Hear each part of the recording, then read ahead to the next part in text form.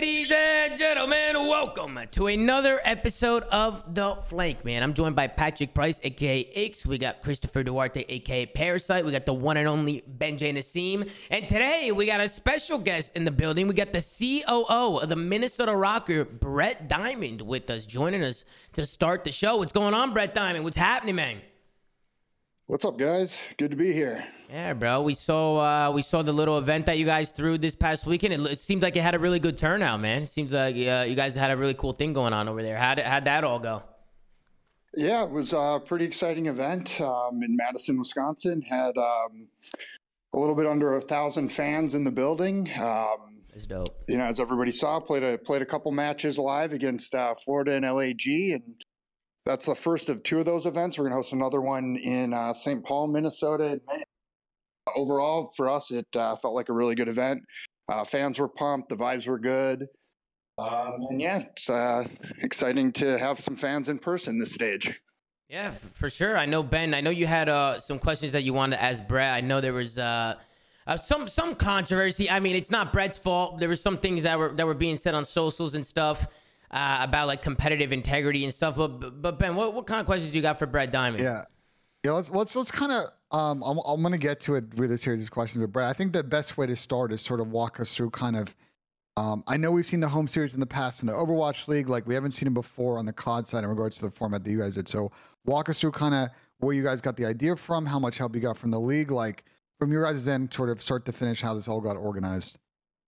Yeah, absolutely. So we started working on the concept last summer, and really after we hosted Major 2 of last season, just the excitement that we saw out of Rocker fans there, we wanted to find ways to just create more live events for our fans. And we decided pretty early on that it wasn't going to make sense for us to host another major, and happy to get into the details of why that is, but they're just, they're very logistically challenging, very expensive events to put on. And so we wanted to host one of those maybe every other year. Okay. But we still wanted to find a way to host live events for our fans. And at the same time, wanted to think about how to create a more sustainable live event business model. And so we started going down this road last July, had several conversations with the league, started talking with other orgs about it.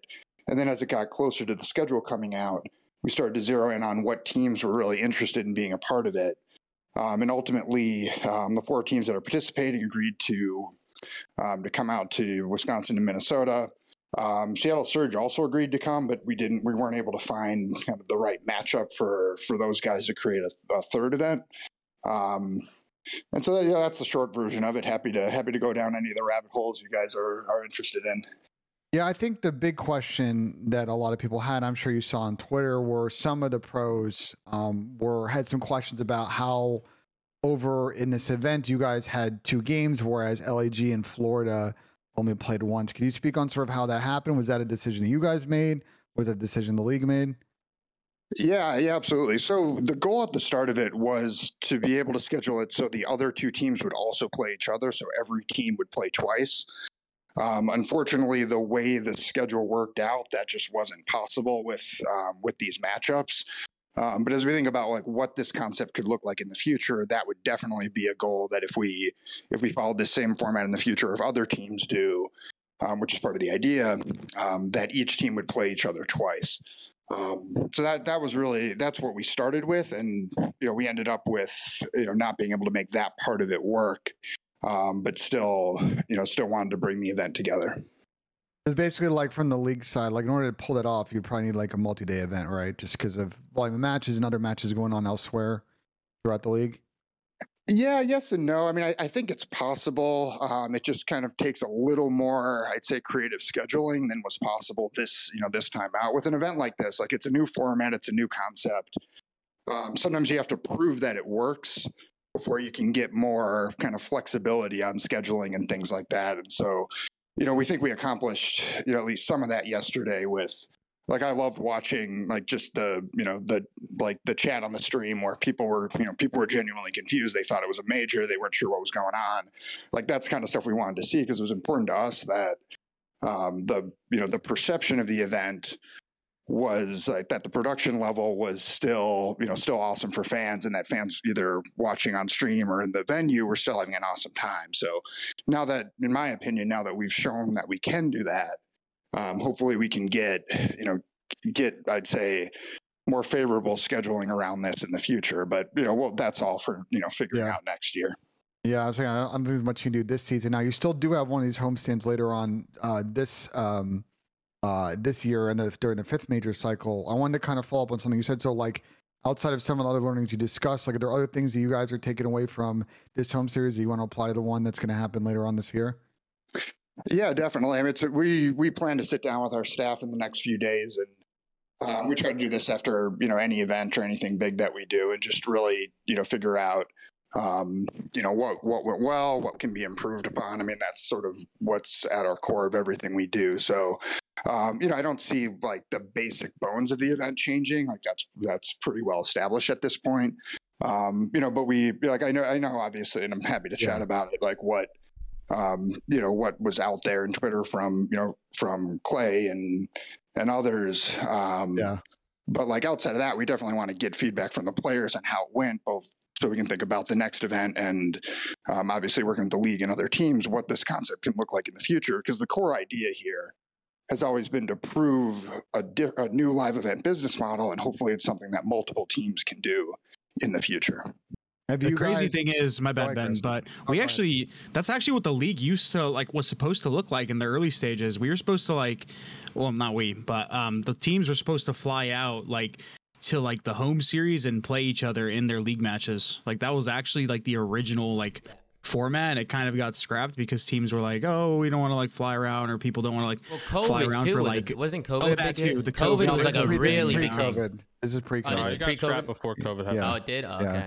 It was pretty. It was pretty early. It was when franchising first was a thing.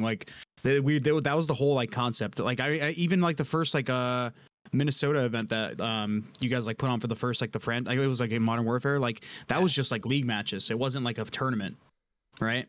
So I think that's I think what was supposed to happen, something similar to that, which is kind of interesting that people you're trying to do it now, which is I think it's cool. Yeah, and those events and the format changed a couple of times in the lead up to that first season, and then obviously COVID, like you said, COVID scrapped everything. But those were going to be, I think they were 3-day events with 8 teams coming out. And part of the idea here, majors will always be an important part of what CDL is, and really any esport or traditional sport, you have to have those big tentpole events. But those cost $1 million plus to produce. It's not sustainable for an individual org to host those every year. Some might, but from our perspective, that wasn't something that we felt we could do every single year. What we were doing with this event, we scaled that down where we could host 5 or 6 of these for the same thing that it would cost to put on a major. And so that was part of when I talk about proving a live event business model. That's the idea, is that for orgs that either don't want to host a major every year or don't want to host a major at all, this is something that we think is something that multiple orgs, hopefully every org, can host every year, or possibly multiple times a year. So that's where we viewed it as more than about any one event. It's about creating something that is more sustainable and is something that can grow in the future. My question to you, Brett, is I agree, and I'm curious if any owners or specific teams have hit you guys up over the course of the weekend and be like, hey, once you guys have your learnings from this, let us know, because we're really thinking about doing this next season. If you had any specific teams or any number of teams hit you guys up already? Well, so part of when we were talking to the other teams about this, we committed to sharing the financials, sharing how things went operationally, just sharing all the details from it, because that was part of the goal and part of how I viewed it as a test drive. So our plan from the start has always been to share that back with the other orgs, so that again it can hopefully serve as a blueprint, or not necessarily exactly this, but something like this can potentially be done in the future. And part of it is it's all about creating a path to more LAN events, right? That's always something that that's always been something that we've advocated for. Yeah, of course. Yeah, more LAN, the better, for sure. But these that was gonna be my aren't next necessarily question. LAN events, though, right? They're just matches on LAN. correct? Like for me, when I hear LAN events, I think a tournament, and I think that's probably an issue just with the CDO in general, is that we're still doing show matches for points instead of actual tournaments on a weekend basis. Yeah, I mean, I think that's a good point, and there's obviously certainly a good discussion to be had about the merits of kind of different formats. My view is that if we want to try to make the local franchise model work, events like this are going to be key to it. Like we heard from a lot of our fans at this event and just like over the past couple of months, like, a lot of fans love going to majors, but that's a big commitment, right? Like that's a whole weekend. From purely a fan perspective, being able to do a one-day event is a little more, I'd say, like it's a little more digestible. It makes it easier to bring new fans in and that sort of thing. So, and again, it's not about replacing majors. It's about creating something that can kind of coexist alongside it. Yeah, no, 100%. It's definitely more doable to do a one-day event than a whole weekend for some people, right? It's a lot easier. People have like obligations, work, school, whatever. It's easier to get there one day for sure. But Ben, any more questions you got for Brett Diamond? I have two more questions. I have one just as a final follow-up on this, and one more like kind of off-topic question, but also I think one that people want to hear from. So just kind of a last thought, like what is your guys' current thinking next year? Like is your goal to split the difference and do maybe one or two of these and host an event, or host a major? Or are you trying to maybe do more of these home series and then maybe host a major like a year or two from now? Yeah, I wouldn't say we've figured that all out yet. Like we want to obviously talk with the league and talk with the other teams. We want players to be a part of that discussion too. Like what makes sense once we've had the learnings from these events. I think our focus would probably be trying to do more of these rather than host a major next year. But it's a little too early to tell. And I mean, one thing I do want to say, and I appreciate, what I heard you guys saying about like some of the competitive concerns are more league issues. But one of the things that was really important to us as we were putting this together, number one, our staff spent a ton of time figuring out like anything that impacted the players, anything on the stage, equipment, the production, that all of that was done to the same standard that we've had when we've hosted majors in the past. So we didn't want it to be like anything less than that. So the standard and the attention to detail was really high. And I understand the competitive concerns. One thing I would say to that is any of the issues that have been raised, all of those things exist at majors currently. So there's nothing there's nothing new to sort of competitive COD as we've known it the past couple of years. And that was an important piece to us from the start, was to meet that standard. People were asking while I was smiling because you're describing, I think I know a couple of people on your end, they were probably working on that stuff. And they've always been very passionate in regards to doing right by the players and teams and sort of competitive ideas. So I feel you guys on that. And I'm glad that you guys are kind of embarking on this exploration on these events, and I hope they go off well. But I think one more question while we have you here, Brett. And I got this one from Fidget Memer on Twitter. I thought this was a really interesting question. I want to ask you about it. It was a question for you. Can you describe other efforts that you and other owners are making to grow the league that you think are getting underreported or that the community is not currently aware of? Interesting. That's a great question. I mean, I wouldn't say anything, immediately comes to mind, but I think we've talked about this, before. Like, I don't think orgs can just sit around and like the league has a role to play in all of these things. And we are an org that behind the scenes is very vocal with Activision in the league on things that we think are important. But we, as orgs, we can't just sit around and wait for the league to solve our problems or solve the problems with the industry that, that exists. Like, we need to try new things and work to create that sustainability that, that I kept referencing. Like, that's why we view something like this as important to experiment with. And you don't get that, you don't get there overnight. Like, you have to prove that something like this works before all 12 teams can do it or multiple teams can do it. Yeah, I actually wanted to commend you on that, because basically the way you made it seem is basically you just had this idea that you wanted to put on and see if it could be viable, or you thought it'd be like fun to put on to see if we can potentially change the landscape of the league, and you guys didn't have to do that. So for you guys to actually sit there and want to do things to make the league better for players, or even just more sustainable in terms of a business model, is it's really cool. I'm happy that we have people like you guys in the scene. No, I appreciate that. And, I definitely appreciate, Florida and LAG and Boston and London being a part of this first foray in this. And like I said, Seattle had agreed to come out too. We just couldn't find a matchup for them. So, and I know there were some frustrations by some of the players, and, our staff tried to do the best they could to make everybody feel comfortable.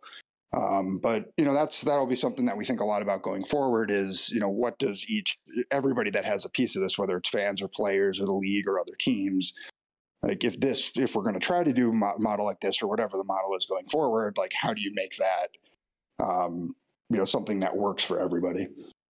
Easier said than done. Cool. Well, I think, unless you all have other questions, I think just to wrap it up, Chris, Brett, I think my kind of thoughts is appreciate you hopping on, and I think we want to chat again with you sort of after the next homestand and kind of see sort of your final kind of wrap up thought on this, because again, I think for everybody on the show, we want to see more events, and whether they're tournaments or stuff like this. Like I'd love to see a couple other teams run them next year with maybe the aspirational goal of after the year after that, so on and so forth, so that we maybe every weekend somewhere in the US there's 3 or 4 teams playing matches on LAN, and hopefully with a LAN game server, obviously. So those are kind of my thoughts, and appreciate you coming on. Yeah, Brett, thank you very much for hopping on the show, man. Taking time out of your day to come hop on and answer some questions. You're a real one for that, so I just really appreciate it. Thank you very much. No, appreciate it, guys. If you don't mind me giving a shameless plug for our next go event. ahead and plug it.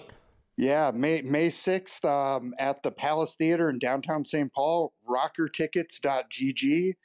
We've got Boston and London coming out for it. So obviously local fans, it's easy to get to. If anybody wants to fly in for it too, we'd love to have you. So appreciate it. Appreciate the chance to come on, guys. And love the show. Thank you so much, Brett. Thank you very much. You have an awesome day, man. Thank you again for coming on, and you have a good one, man. Have a good one. All right. Thanks, guys. Take care, man. Take care. Hey, show some love to Brett Diamond, ladies and gentlemen. Get a ret in the tag and some W's, man. Hey, man, it's not often we get the COO of the Minnesota Rocker or any team to hop on the show. And shout out to you, Ben, because, Ben, I know you were talking to Brett. You're the one who got him on the show like last minute. I didn't even know he was coming on, but Ben was talking to him, and he had some questions written up. So he hit me up yesterday, and I was like, well, we should get him on today instead of doing a separate show, because I think just being topical to it would be good.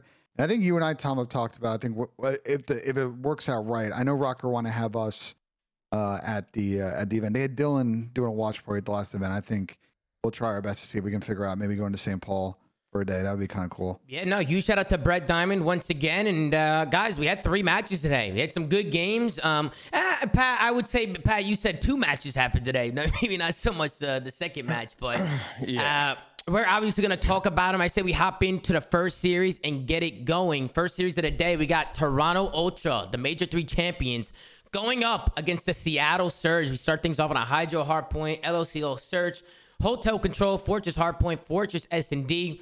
I'll let you guys start off with anything on the vetoes, anything that you guys saw in the veto process. I think the big thing for Seattle going forward is Mercado, they're doing the classic Lamar accuracy, like having auto veto in every modes type deal. I think I really want to see them start to get Mercado in the pool. It really screws them in a matchup like this where they're giving Toronto like a really good respawn map in their tool set. I think it's just going to help Seattle long term as you get the chance to just try and get some reps on your auto veto and start to get that like as a potential club in your bag. They will never get reps on their auto veto. I know they've always his teams have always been stubborn about this, bro. It is what it is. Well, just to get into the map a little bit, love the play from Hixie off the start with about 20-30 seconds left.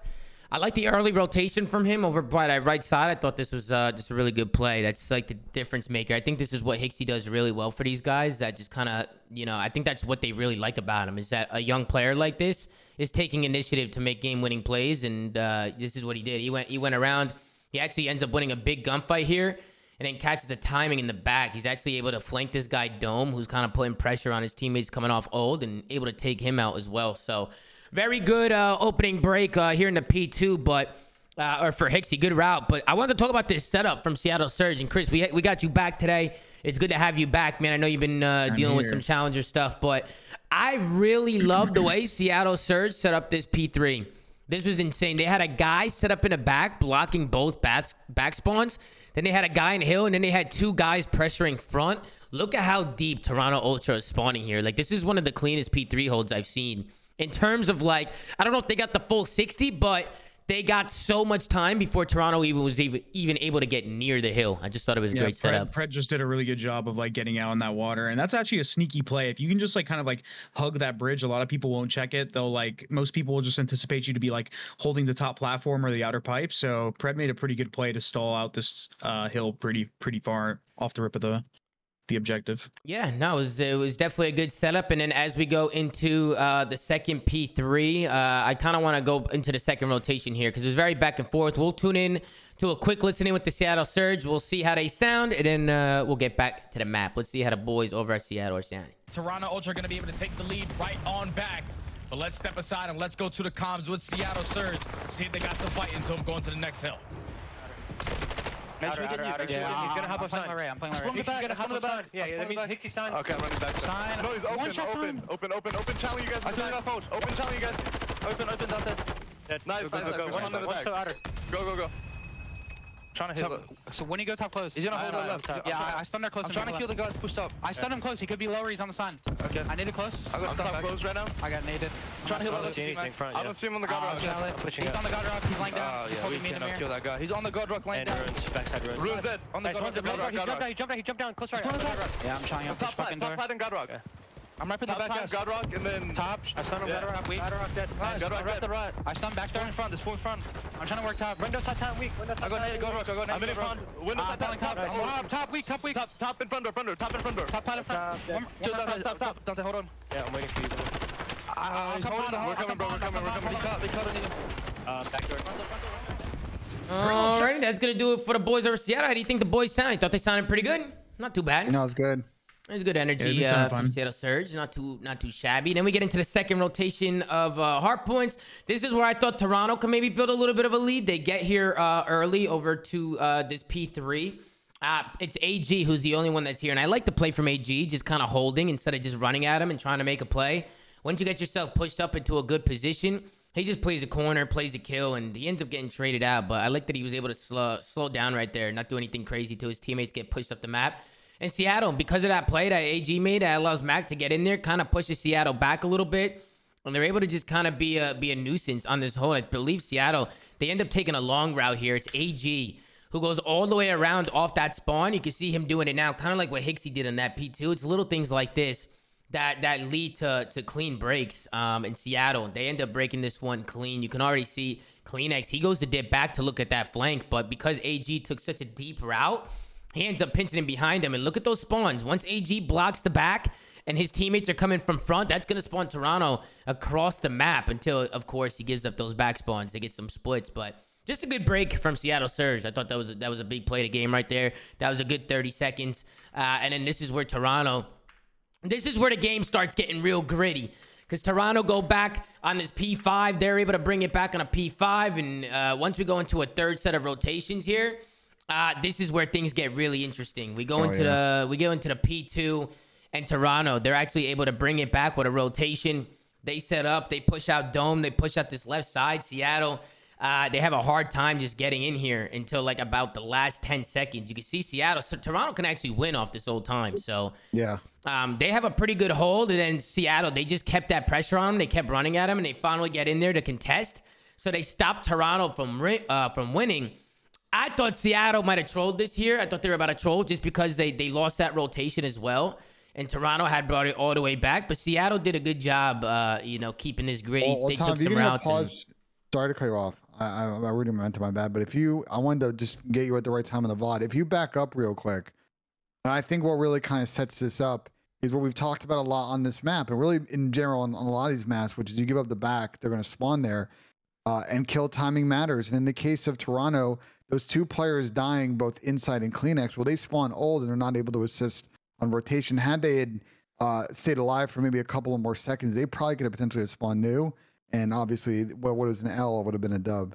Well, I think a good play from Seattle, too, is not pushing the back spawns. Like, when they get the kills, they run off the point. Like, they make sure they're not looking at those back spawns at all. Like, they knew what they were doing, spawning Toronto out right there. It was kind of unfortunate, Ben, because Toronto has to stay at that hill. Yeah. Like, they're about to get the W. Like, if they hold all that time, they'll get the win. But it was a good play from Seattle to get the kills through front and spawn those two players out so they can take routes and pinch on this old hill and kind of collapse. And this is at this point, this is just an absolute flood fest. Seattle do have the advantage here because they're spawning in the back. Obviously, two guys from Toronto spawned old, so Seattle, they were able to close this one out. Got close because right here, I think it was Lamar. He's the last one in hill right there. If they get Lamar before he goes down, they might have been able to do something. But I'm Seattle actually curious. I'm actually curious where those Toronto players would have spawned if when like Hixie was backing up, he backed up P3 and the second guy to spawn just stayed P5 instead of like running away, because you'll notice one of the Seattle players actually spawned P5 and then it caused them like a split, which ended up like losing the game. But I don't know, it's just interesting because like Penn said, the timing of kills matters so much that like you have to block the spawns until people spawn up, because if you leave it open for a second on those hill transitions, that's when you start getting those weird split transition spawns, and it can fuck you, which it did for Toronto at the end of the day. Yep. Before we get into the second map, a clip came in over on the Reddit. I think we should go to a live listening, see what was said in the clip. Benjay, it's a little clip from you. Let's tune in and see what Benjay Nassim had to say. Ben's thoughts on why Pat dislikes the Seattle Surge. Let's see. Why does Pat hate Seattle so much? I think because he is jealous of the fact that Lamar has a bunch of guys around him, and it's a good system. And I think that Pat's jealous that he wasn't able ever to pull it off. That's my personal opinion as to why he's always talking about the Seattle situation, because he thinks that Lamar should get dropped for somebody better. And, you know, anyway. All right, let's go back to the flank. Pat, I want to get your initial thoughts. Where's your mind at right now? Do you agree with Benjay Nassim said? We also got Doug Sensor Martin in the chat who said, I agree with Ben. Slayer, what's going on? Why are these guys at your neck, Slayer? Tom, I mean, what it really comes down to is that just at this point, I've just become such a staple here on the flank that people need to use my name for engagements, and it is what it is. I don't think there's anyone in the world in their right mind that believes I'm jealous of Lamar for any reason, or whatever the reason Ben gave, which is that I didn't have hard carries back in the day. Listen, I'm glad I didn't have to play Modern Warfare 2019. I will be perfectly honest with all of you. I am perfectly happy that I didn't have to suffer through that absolute miserable year of a 5v5 shit COD. I really am. And got paid handsomely to do so, to sit there with my feet up. Anyway, listen, Tom, 20 championships, 2 world championships. Yeah, that's a good resume, brother. I basically got every badge of an accolade that I could possibly have on my career. Absolutely nothing to be jealous of. Got a phenomenal career after the fact. What card do you buy with the LAG money? Doing absolutely phenomenal. I bought a 2020 Nissan GTR that Kenny decided to copy in the black a few years later because he just couldn't stand knowing that I had it. But yeah, I mean, look, there's just nothing to be said there. I think I'm just one of the only ones that calls Seattle as they see them. These guys are just an inconsistent roller coaster, and I just call it how it is, which isn't something you see often in the Call of Duty community. So Tom, I think it just catches people off guard, catches them by surprise that one person calls things how they are and others just get on the DS cheese train, so to speak. Hey, Pat, that's cool and all, but you can't guard me. Anyways, let's get back to the let's get back to the map too. Well, I can't, Chris, but apparently you can't guard the Boston Open bracket. You got T48. Not the Boston Open bracket, Chris. Damn. Well, let's get back into the map. Let's get back into the map. I really like the call from Seattle here. The first round was a super quick round. Seattle just ran up mid. They won a round in about 15 seconds. Can we get into the next round? I love how they play this 2v2 because they have the outskirts of the map. They end up just pushing through here. He's going to push through. He's going to get into their spawn, and he's just going to lock down the map. By Lamar doing this, that just allows Dante to get this bomb down. Lamar can see everything. He can see the whole cross. I think they knew the last two players were in mid building, and Lamar just hit some really nice shots. So Really big plays from Lamar. He's able to pick up a 2-piece. They go up 2-0. Honestly, Seattle, they go up pretty far in this one. They go up 1-5 in this one, and it was Toronto who ended up bringing it back. But luckily for Seattle, they're able to hold on. And we get into the third round. Again, Toronto, they try to do an 8 push, but this was another quick round. Dante finds 2 top mid. Mac finds 1 in the site. They completely blind counter the A rush from Toronto, which is cool to see. Ben, we were talking about that yesterday, how teams don't really blind counter that 8-point anymore that much. But Seattle, they weren't scared to get in there and just and deny that A plant. So good plays coming out of them there. And then we get into this round. I love Seattle in this round because they slow played it and they played off their information and they broke some ankles. They were able to find a first blood over towards A side, and then they just wrapped the bomb back. But unfortunately for them, Insight and Scrappy, they ended up going big. This is one of the rounds that I think Seattle was... actually, no, I think they had to actually lose this round. Because Seattle, they bring the bomb back into A here. So just some ankle breaks going on. I think Toronto was just having a hard time reading Seattle in this one. You see they were able to pick out one guy to get the bomb down, and just like that 2v1 situation, it all comes down to Hicksy. He actually almost clutches this. He finds one onto AG here, but because he gets tagged up, Dante, he gets the trade. They go up 4-0. This is where Ultra were finally able to take a round. They actually hit Courtyard here on an offense, which we don't see very often. They hit through the double doors, and Kleenex just went absolutely rogue. So Toby, he gets a couple kills. They push through court. They're able to get one round on a board. And then this is the round where Seattle, they end up just playing picks here. They spread the map on an offense. They worked through field, and they were able to go up 5-1 in this one. So a pretty good S&D from Seattle. I know Toronto was able to win a few rounds and bring it back. But Seattle, they were looking pretty comfortable in the search. And I know they had problems in S&D in the past, but what do you guys think? Seattle turned around their search game or what? Because they look better today in S&D for sure. They won both S&Ds today. Yeah, they've been looking a lot better. I think they're starting to get their map pool down. They might not always win, but they look competitive on. I think what's their 3 maps right now? It's the CeeLo, Hotel, and Embassy. Yeah, those are the 3 maps. So they actually have 3 maps that they've actually played against a quite decent amount of teams, and they've been looking a lot better. So, I mean, the trend of Seattle, they're not so much a roller coaster anymore, Pat. They've been looking a lot better. Yeah, you may think that Fred might deserve a better team or Sib might deserve a better team that's going to, consistently help them keep up. But hey, they're looking a lot better, and they're starting to find some consistency in a game mode that before they couldn't win at all. I think it's a combo of they've got a really good handle. We watched some of these series now. I think recently they've done a really good job of counter-striking teams, but it also seems like their situational plays also really improved. I just like the commits to B that they had here. There's a round I think later on.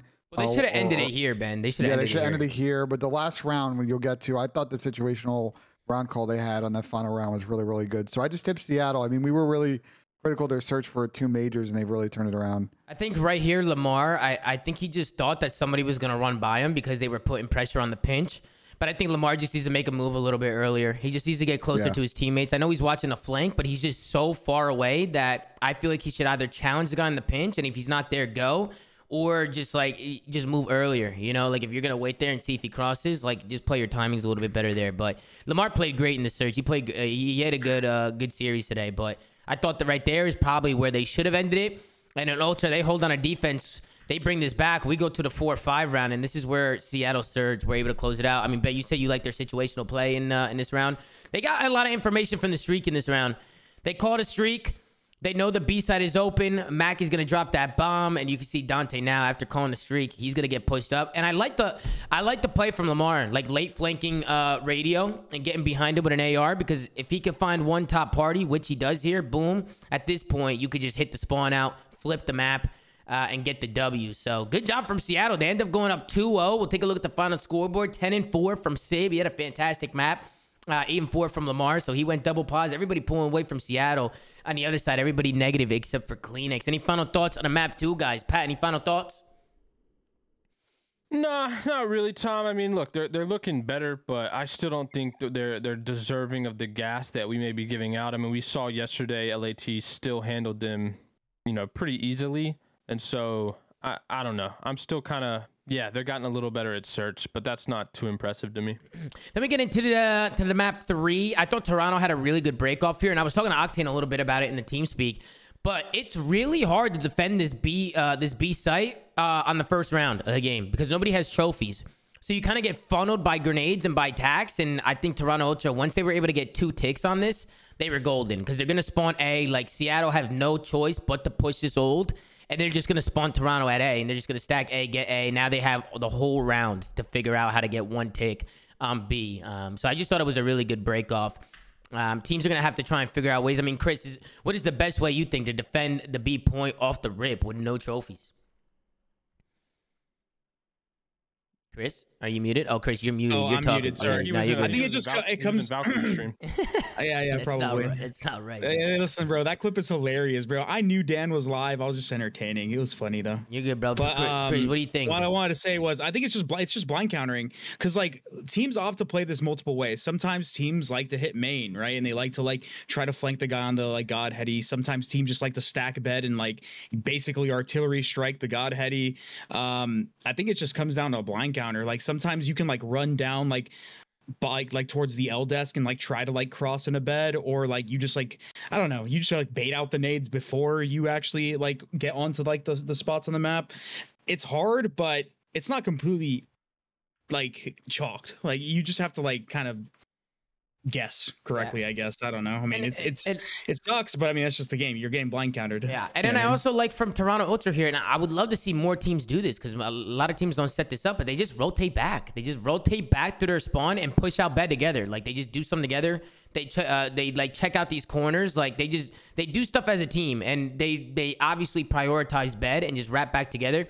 Granted, they got the Seattle got the kills, but they do it again. Toronto, they do it again. They rotate back towards bed, and this is where they were able to get some kills, get some trades. They trade the guys out of bed, and they kind of pin these guys back on D1, D2, these double desk area.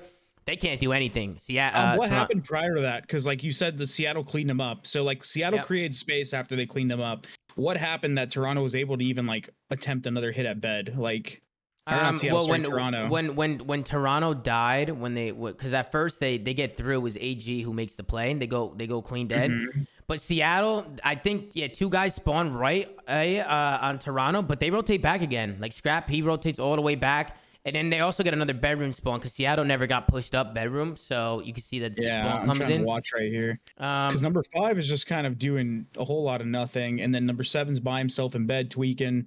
And then I think honestly that mainly just comes down to number 5. He was just by the restaurant, and like if he's there for that long, like there's no reason why.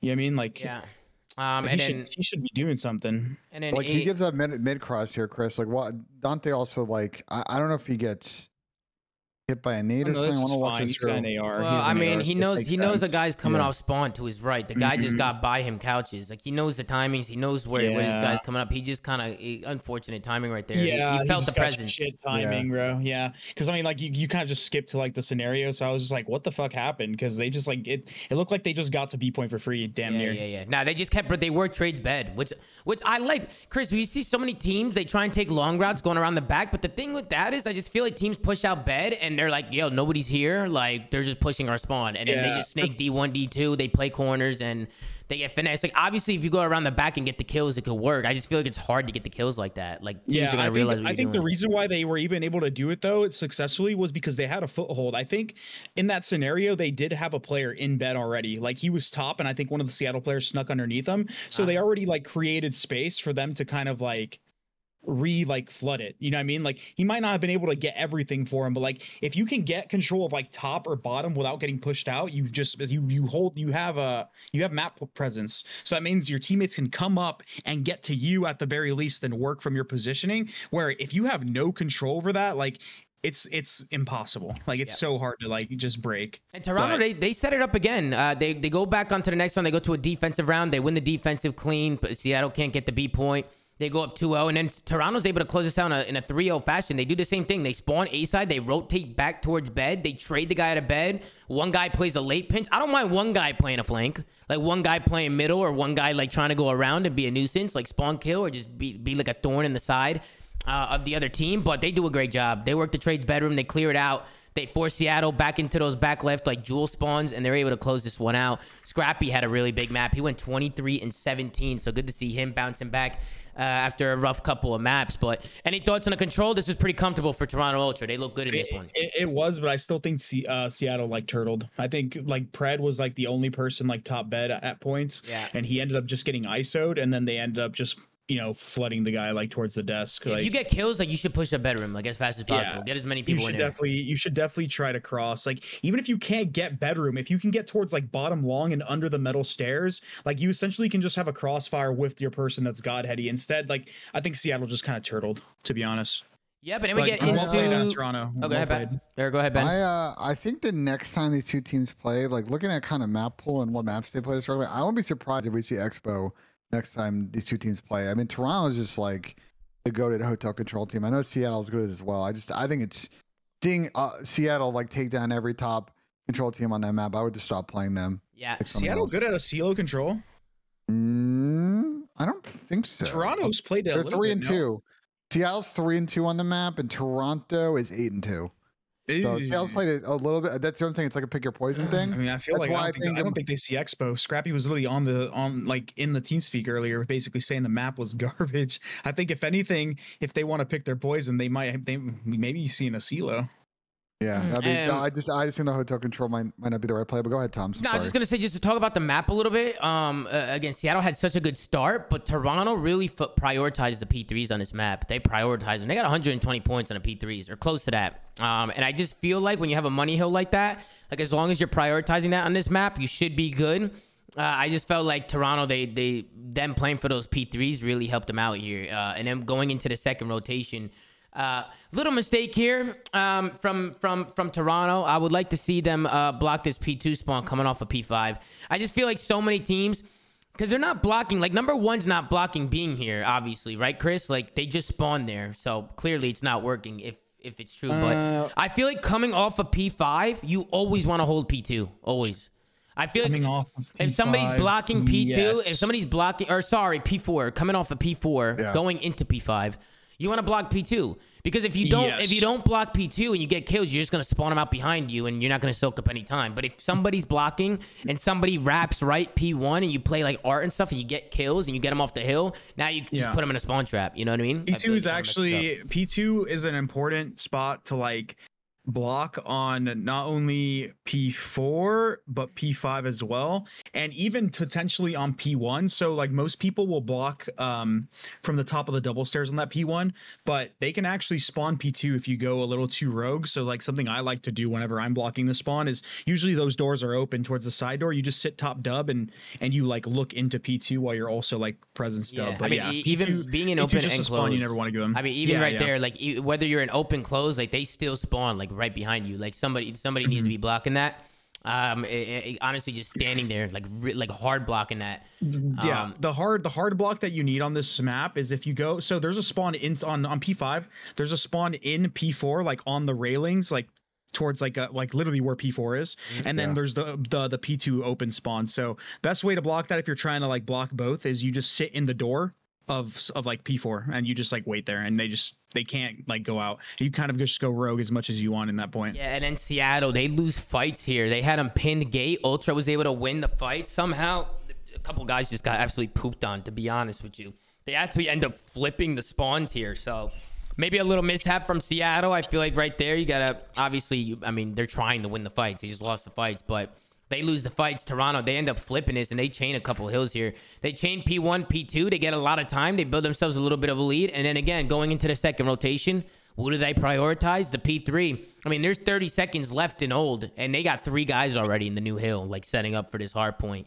Let's tune into the listening with Toronto Ultra as they're able to build their lead in the P3 and get the W here. I'm front really weak. Tim? It might be gate on me, bro. Holding it. He's still P5, boys. Still P5. Yep. One shot ship as well. I should spawn him with you. Actually, no, I'm gonna spawn out.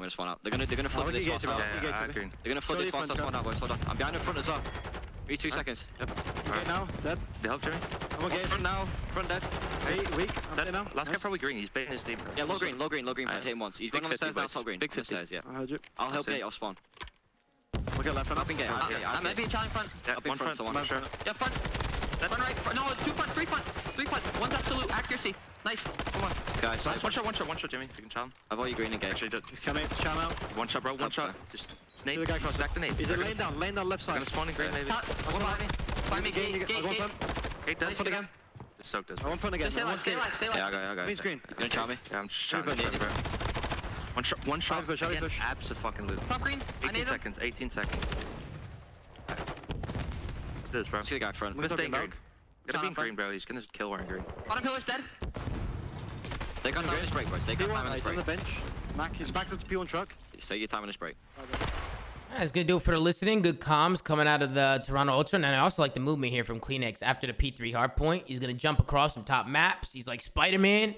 He's gonna get up to top double, and he's just gonna be a nuisance in this next hardpoint. He gets into top bar quick with the movement, and he's able to get this guy off of his time as his teammates storm through front. So Toronto Ultra, focus on those P3s. They stay disciplined on their rotations, and they're able to get the W. They end up closing it out on the final P5 and bringing this to a map 5. We'll take a look at the scoreboard. Kleenex 35 and 23. He went crazy this map.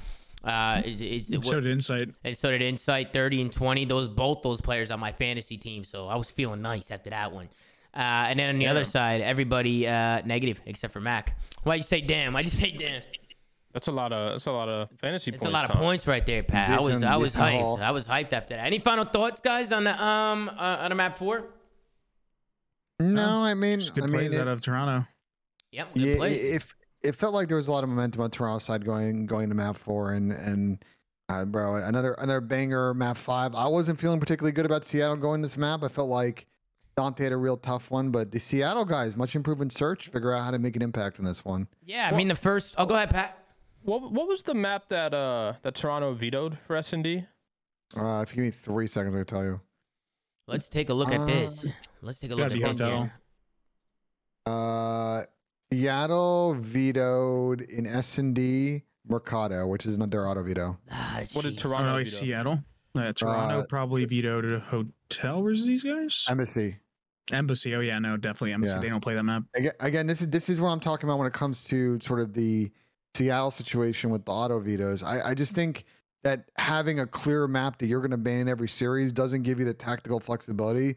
Sometimes dictate the maps at how you want. I think you don't necessarily need to play that map all the time. I think knowing that you have that club in your bag and your opponent respects that you might choose that or play it, I think might help them towards the tail end of the season.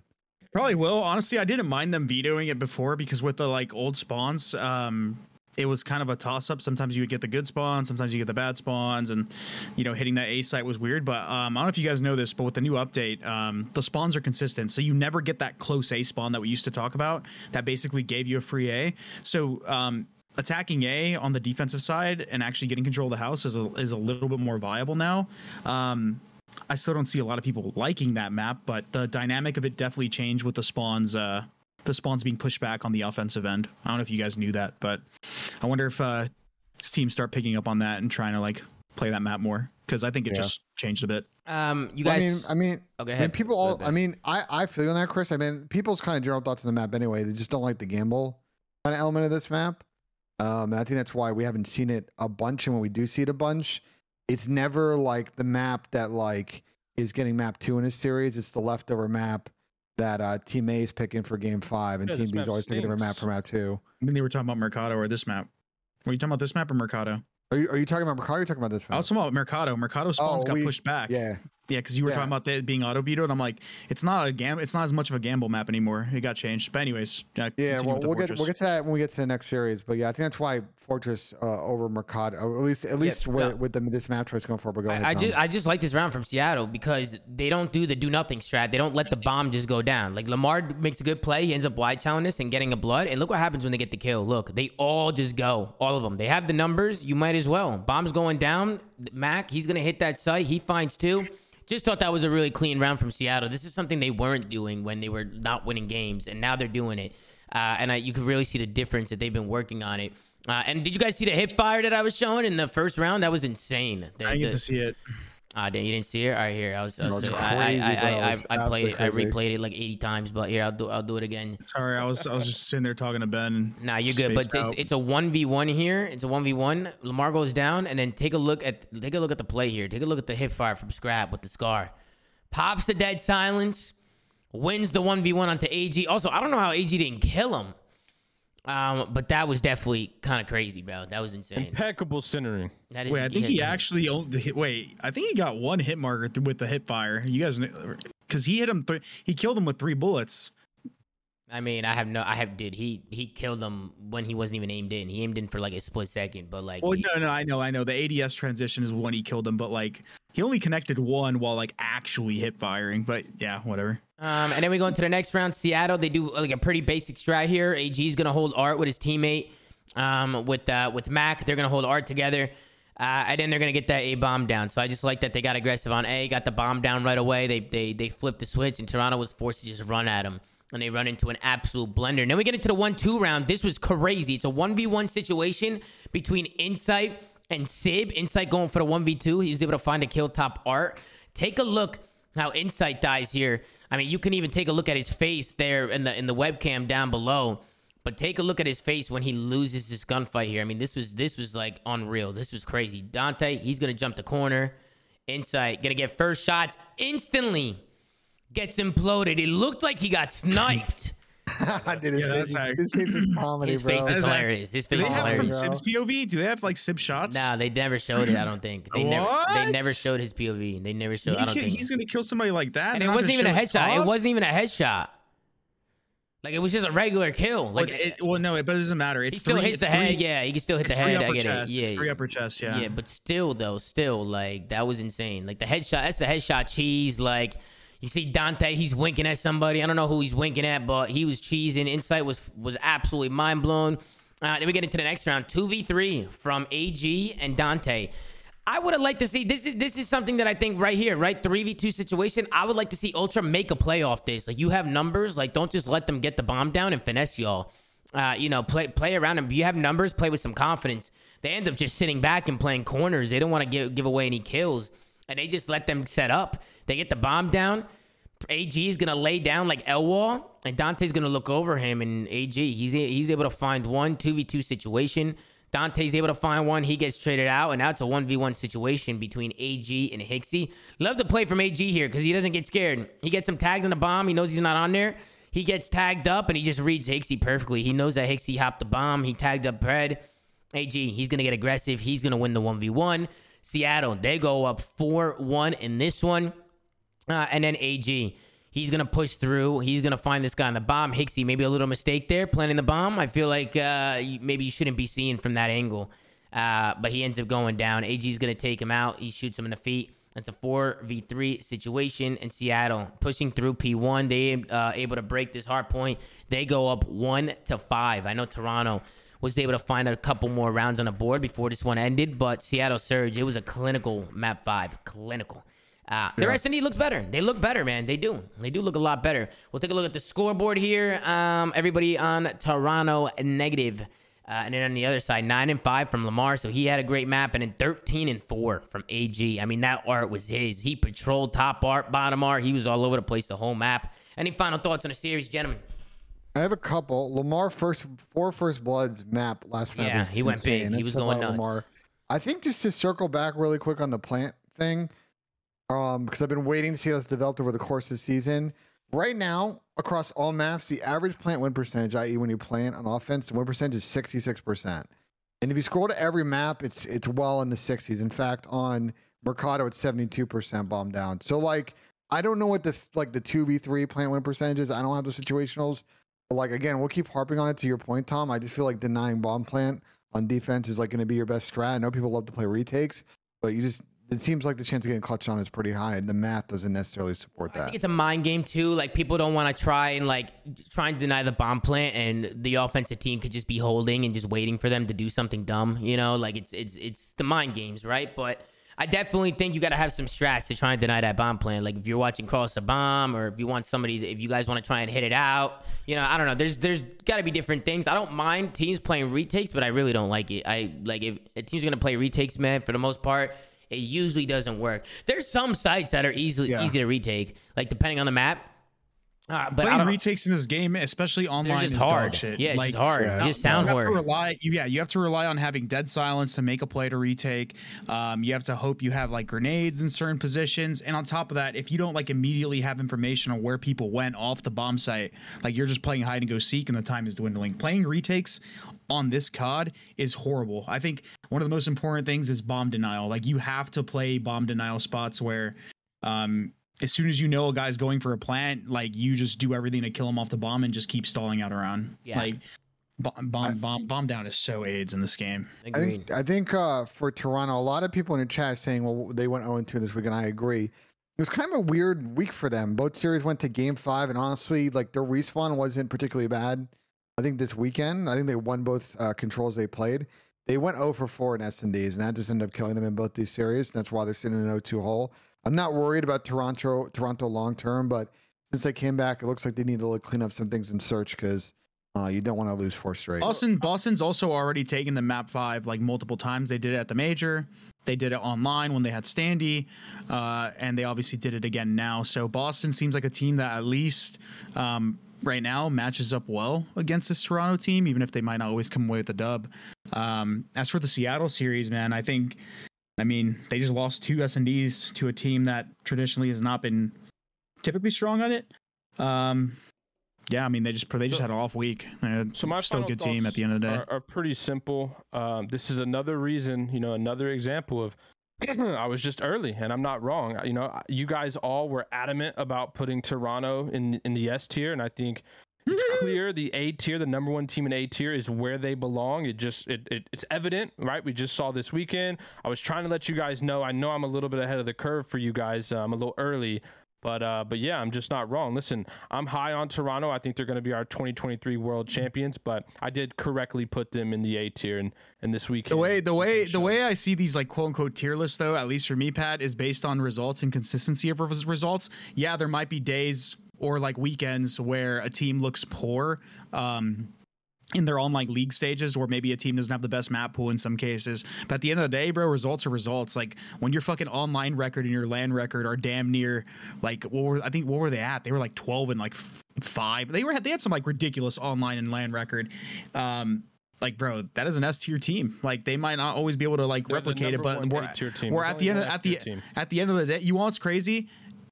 FaZe's results have been better than Toronto's, but did you know that FaZe or Ultra's overall LAN and online map counts are better than FaZe's? Yeah, but we can't take that into consideration because of the strength of schedule CDL format cheat. Well, yeah, no shit. There's only so many things we can do, but at the same time, like, this whole S tier argument is just stupid. Results are the only thing that matters, and we're playing Modern Warfare. We're playing Modern Warfare fucking 2, where was early and 3 others were wrong. We're playing Modern Warfare 2, where we're playing 2 separate games, online and on LAN, 2 different games.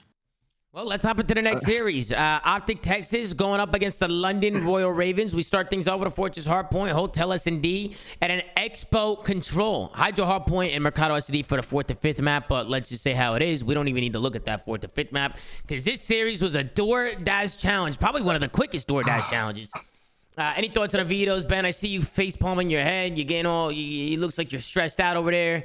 I know me and Ben, we broke out into a huge argument during this one. I think we got mixy. I think our passion got the best of us. I know Ben was telling me, because I was like, blow it up. I was saying, blow up London. What the hell are they doing? And Ben was like, offer solutions. Wait, back up. Before we get there, Tom. What's up, Ben? Talk to me. Talk about the vetoes for a second. Yeah, let's talk about it. You and I know each other for a long time. Yep. And you and I used to talk about vetoes a lot in World War II, like me, you, Chris. And we always had that like conversation of, bro, are you good? Yeah, chill, bro. All right. Anyway, go ahead, man. We've always had a conversation of, okay, looking at map pool might be a little bit weird. Do we want to, in a tiebreak situation, right? We're not sure we want to do, get rid of a map that might be our team's best map, or play it because it's our best map? And I guess today, because of London's shallow map pool, they were like, oh, Fortress Hardpoint. Optic's been really good on it recently, but that's been one of our decent maps. We should play it. And I think that was ultimately a mistake, and they generated zero, in fact, completely negative momentum from it. And yeah, for this London team, they're completely stuck in the I'll be wilderness honest, right Their now. best map, our best map. It doesn't matter, bro. Like you just shouldn't play Optic on Fortress. They run this map. Like they legit run this map. That's my point. Yeah. They've literally 100-point clubbed FaZe, Boston, and now London on this map. And FaZe and Boston are not two teams that are easy to 100-point club. So I didn't expect much from London going into this first map. I'll be honest with you. And I know Brucey also had a 1.8 today, so he just went absolutely nuts. He just had a day. Go ahead, Pat. What's wrong, Pat? What's the matter? I don't think the vetoes matter in this series. Like, I don't think they matter either. Bro, I don't think it matters who the hell they. Bro, London could have had the 6 Raven playing. They were still losing this series, and they were losing whatever hardpoint got picked. Like, at the end of the day, this London team just sucks. Like, straight up sucks. I don't care about how good or bad their vetoes are. They could have the worst vetoes in the league. This team just stinks. This team made a roster change, but like I think it was evident that it wasn't gonna fix their problems. This team just stinks, top to bottom. Or they're slow. Yeah, they stink. They're still Iron Buttes. I don't understand. They picked up a true second sub. They dropped Paul, who I think is a decent player, but not like second sub, not his preferred role. And they somehow got slower. I'm okay. I don't understand how it's possible. They needed to make more moves. They needed to drop a lot of people. And I think to Chris's point, they also factored in the fact that Nasty was literally Himothy in the online or in the stage last or the last stage, and we're probably not going to get that, him performing that way again. And so yeah, I think this team just needed a lot of changes, and they made one. So I don't think the vetoes even matter. They got absolutely smoked. Agreed. And this is kind of where the argument between me and Ben broke out, because Ben was like, bro, stop saying that. Like, find solutions. And I'm sitting here and I'm like, I don't even know what the solutions are, because, bro, I don't know. Apparently, London doesn't have the money or doesn't have the budget to go out and just go get players and go and sign players. And I know Ben was saying that there's nobody you can get, but there's so much talent in challengers. What? There was plenty. You said that. You said it when we were arguing. You were like, "What's the solution?" Because there's nobody. You were making it seem like there was nobody to get. Hold on. Our argument was this. I think you wanted me to build a team, Ben. Can I explain the argument? Yeah, you can explain. Yeah, of course. So the argument was, and I thought Chris actually. I want to kick to you, Chris, at some point, because I think your solution might actually be the best solution. I think the issue is we all agree that London looks broken, and they've looked broken for a long time. The best placing this org really had, if we think about it, the more, I think when we felt the strongest about this team was probably Modern Warfare 2019. Last year, they were actually like not too bad, but I think the control weakness really prevented them from winning a series. But this year, they've just been throwing darts at a dartboard, and there isn't a cohesive strategy. And we were talking about, they need to blow it up. And I got frustrated because I always dislike when we have a platform like this, and we're just stating the obvious. I'd prefer us to have conversations on, okay, well, what do we think they should do? And I agree with you with challengers.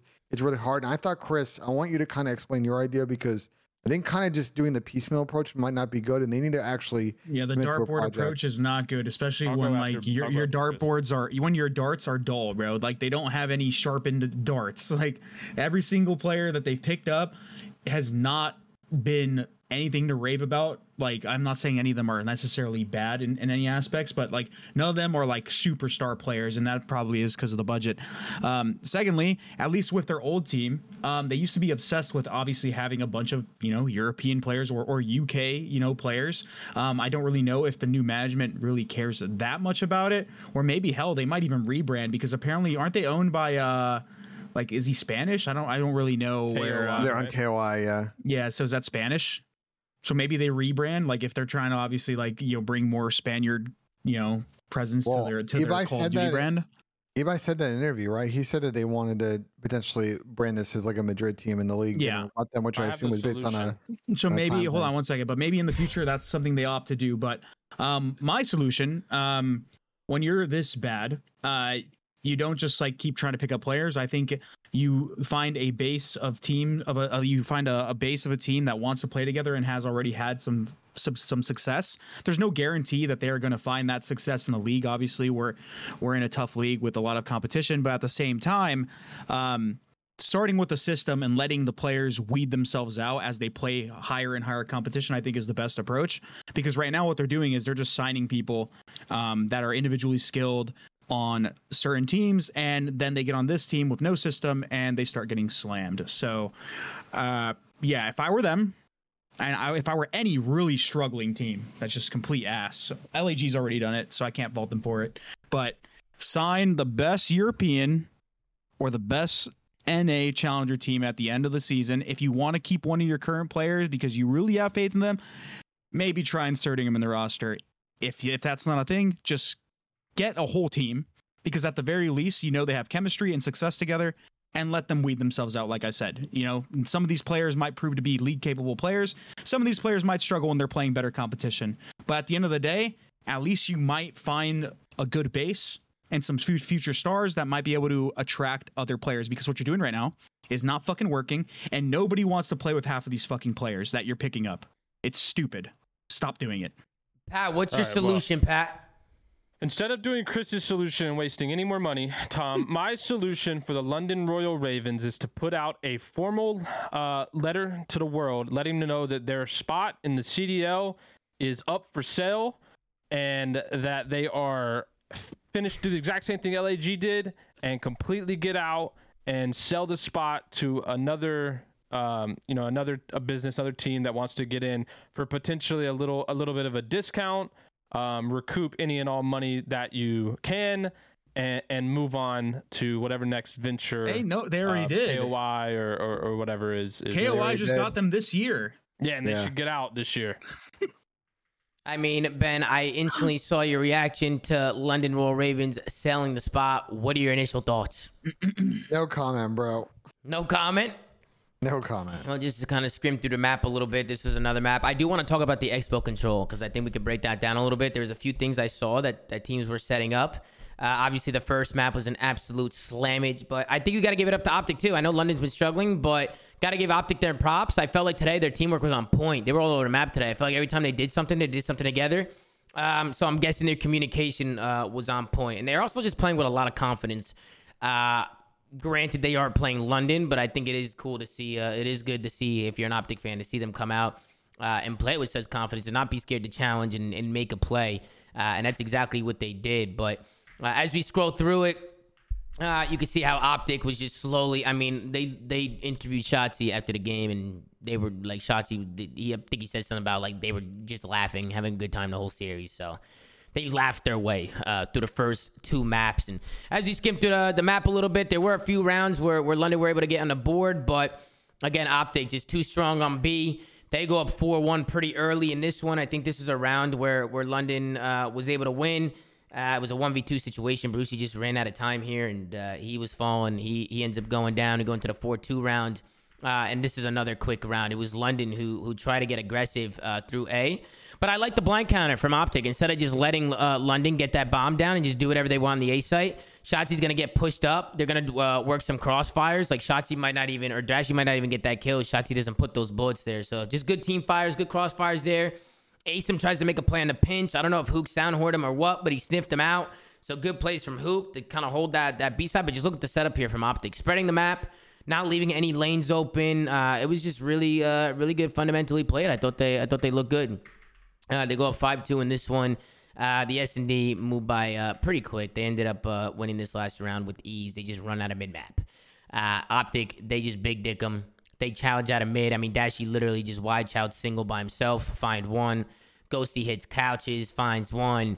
And then you can see it's Shotzi, who's putting some shots down into Asim P5, and he's going to fall to 4v1 in about 15-20 seconds. So this was another quick map. Hook went 12-3 in this one. He was having an absolute field day, and he thought on a map too. Dashy 9-2. Guy had a 1.8 today. So Optic dismantled London. They just outplayed the hell out of them today. They outplayed what Chris is doing, slapping them up. Any final thoughts on the map too, folks?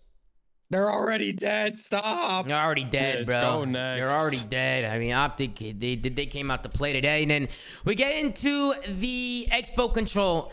I want to talk about this map a little bit. It's obviously a brand new map. We haven't seen it much. One thing that I've noticed so far with the pros playing this map, the B point is definitely the chalk-it point, for sure. Because when it gets to this 8 point, it's really easy to hold, because if you can get set up where you get somebody pushed up back here, like back bus area, and you just get outskirts here, you can see the whole point, and you just constantly just push these spawns back. Where, for instance, if Optic, it pretty much happens in the first round, because London, they're able to get B, they close it out, and then look how Optic sets up here. London, they only needed one tick. but they were never able to get it because also right here, can London stack the point? They only need one take here, bro. Like, look at this. Here's the like thing. Asim's on the point. Yeah. Maddie's top mid. Oh, hell no. There's two guys just pre-aiming mid. Like, bro, if they just all jump point here instead of just playing number corners. 7 is kill whoring, bro. That's what I'm saying. Like, what were they doing there? Here's the deal. Oh, if you're going to push that like hotel reception side of the map and spawn them in this bottom right spot, you better be watching that middle cross, which they like really weren't. He was. Like, He just got zapped. You didn't see it? I mean, he was holding it from like a weird off Yeah, thing. he's Like, top of wasn't the actually bar. picking the guys off. Look at where he is. Yeah, but he should hold it from the slammed. grill side and get the other side of the angle so he actually catch them There sprinting. is no reason on the side why of the cross. after they get this kill here, boom, Scraps kills Hook. Everybody, Asim kills Shotzi. Everybody should be collapsing point here. 7, What is 6, London and doing? 8 What are could they have all- doing? those- 7, 6, and 8 could have all dolphin dived on, like literally just full sprint dolphin dived on the point. They would have capped it like Bro. as soon as like green was like the Look- optic was spawning. Bro, Look this is the how problem with crazy. London, Just dude. look at the mini map and look at the kill feed. Look how crazy. How does London not win this round? They just They kill got no because they do fucking nothing. insane, bro. They do nothing. No This is go buttons. insane, It's bro. almost like Bro, they're it- not even like think they don't even know how to like get on a point. Like they don't even know the damn objective. Bro, they need running shoes. They need to take those fucking stone ass fucking whatever on their feet and put on some fucking They J's get and too make dead. some moves. Asim hustles. Dolphin dives onto the point. He's the only one there. He gets naded off, gets half the take by himself, and we're just standing around. London's just standing around doing nothing. And now that obviously that buys time for Optic to just make it. Now Optic has the whole map now. Optic's probably confused. Like, guys, they're not on it. What the fuck? Like, keep pushing. I mean, if you're not going to stack it, at least push the pulls. Listen, if you're going to spawn them close and you want to get to an eventual stack, you want to spawn them out. So you need to get another wave of kills. So two of you being there watching middle cross is probably not ideal. Get someone pushed up to the side of the pool and catch them crossing from that like back hut side. There are a lot of different ways they could have played it, stacked it, or gotten the next wave of kills, and they didn't either. Even here, like they get a kill here, I believe. Look at the Optic doesn't even deplete the point. All London need to do is try and get to this point at the same time, like just try and coordinate something, like coordinate a good push here. And I also didn't like how Aren't they London. flanking? Why are they flanking? I was just gonna say No, that. why aren't they flanking? No, Look I'm at saying, where they are right but now. no, Chris, why aren't they backing up though and just killing this guy out of their butt, like killing this guy out of their spawn? They're not gonna be able to No, that cap. shit is hard. Yeah, but Chris, they're not gonna be able to cap A if they don't clear this out. What do you? I don't know Kinda about hard. that. It's kind of hard to do that. I think flanking is a fine play if they end up getting All of space. them? All of them? You want all of them to flank? Well, they're not all flanking. Number 5 has presence mid. He's just kind of staying alive. But look at 7 and 8. Like, yoo-hoo. I'm just I mean, saying, Optic, bro, that's like a Optic, frequency control Optic, thing, right? Optic if, are if golden they here. flank, Yeah. if they flank and get this kill, they block that spawn. Number 1 has to track back to them, and then number 5 or the people off spawn can make a play mid. They just had to collapse. It's the same concept as the bed shit, bro. Like the equivalent to wrapping bed like is get like them out of trying their to wrap spots. back and kill number 1. Like that's hard to do sometimes, especially if they crossfire, if they read the pressure that you're wrapping back, Yeah. number 4 could easily go into the, like, I call it the restaurant, and help number 1 crossfire the fuck out of it. You know what I mean? If they at least try to flank and split and get that and block that glass spawn, like they have a chance, but they just sat around their bar. Yeah, I agree. Like I mean, bro, they don't hop points, so they're not gonna be able to get anybody to come out of their spawn when they literally don't even get on the fucking point. But and then we get into the next round. London was actually able to hold on to A, and London just chalked B. There was a period of time where they just gave it up. They didn't even want it. And then we get over to the offense. It was London who set up that outskirts setup. They get the kills and they just kind of push up this left side of the map. They're actually able to hold Optic off here, and just kind of work like this outskirts like back spawn area. London did a good job here, kind of pinning Optic back. They pretty much did the same thing that Optic did. The only difference here was this round got close when it came to the lives. Optic did a good job just constantly stopping clock, and the subs are going crazy. Both Hook and Shotzi were all over the map. And I think I saw Shotzi say something on stream that this is Hook and his and Hook's playground. Like, they really like this map. But you could kind of see how it was able to unfold. London, they hold on their defense. They pretty much do what Optic did to them. And then somehow, some way, London, they have such a good break off where they get a clean wipe off the rip, where they were able to get this A point quickly. But Optic was actually able to hold on to all the B point the whole entire time, which... I mean, Chris, what's the best way I feel like to get this B point? I feel like you definitely want to try and get top windows control and try and get the kills. Like, you don't want anybody lingering like that top windows area at all. Yeah, I think the main way to get this is if you lose full control of B, you're gonna be spawning towards like where number 6 was. Like, you're spawning on the bottom left corner of the mini map. I think the best way to do it is create space around mid. I don't think you flank this point. This is not a point you flank. I think you create space around mid by getting control of like your outer hallways, like around the bar.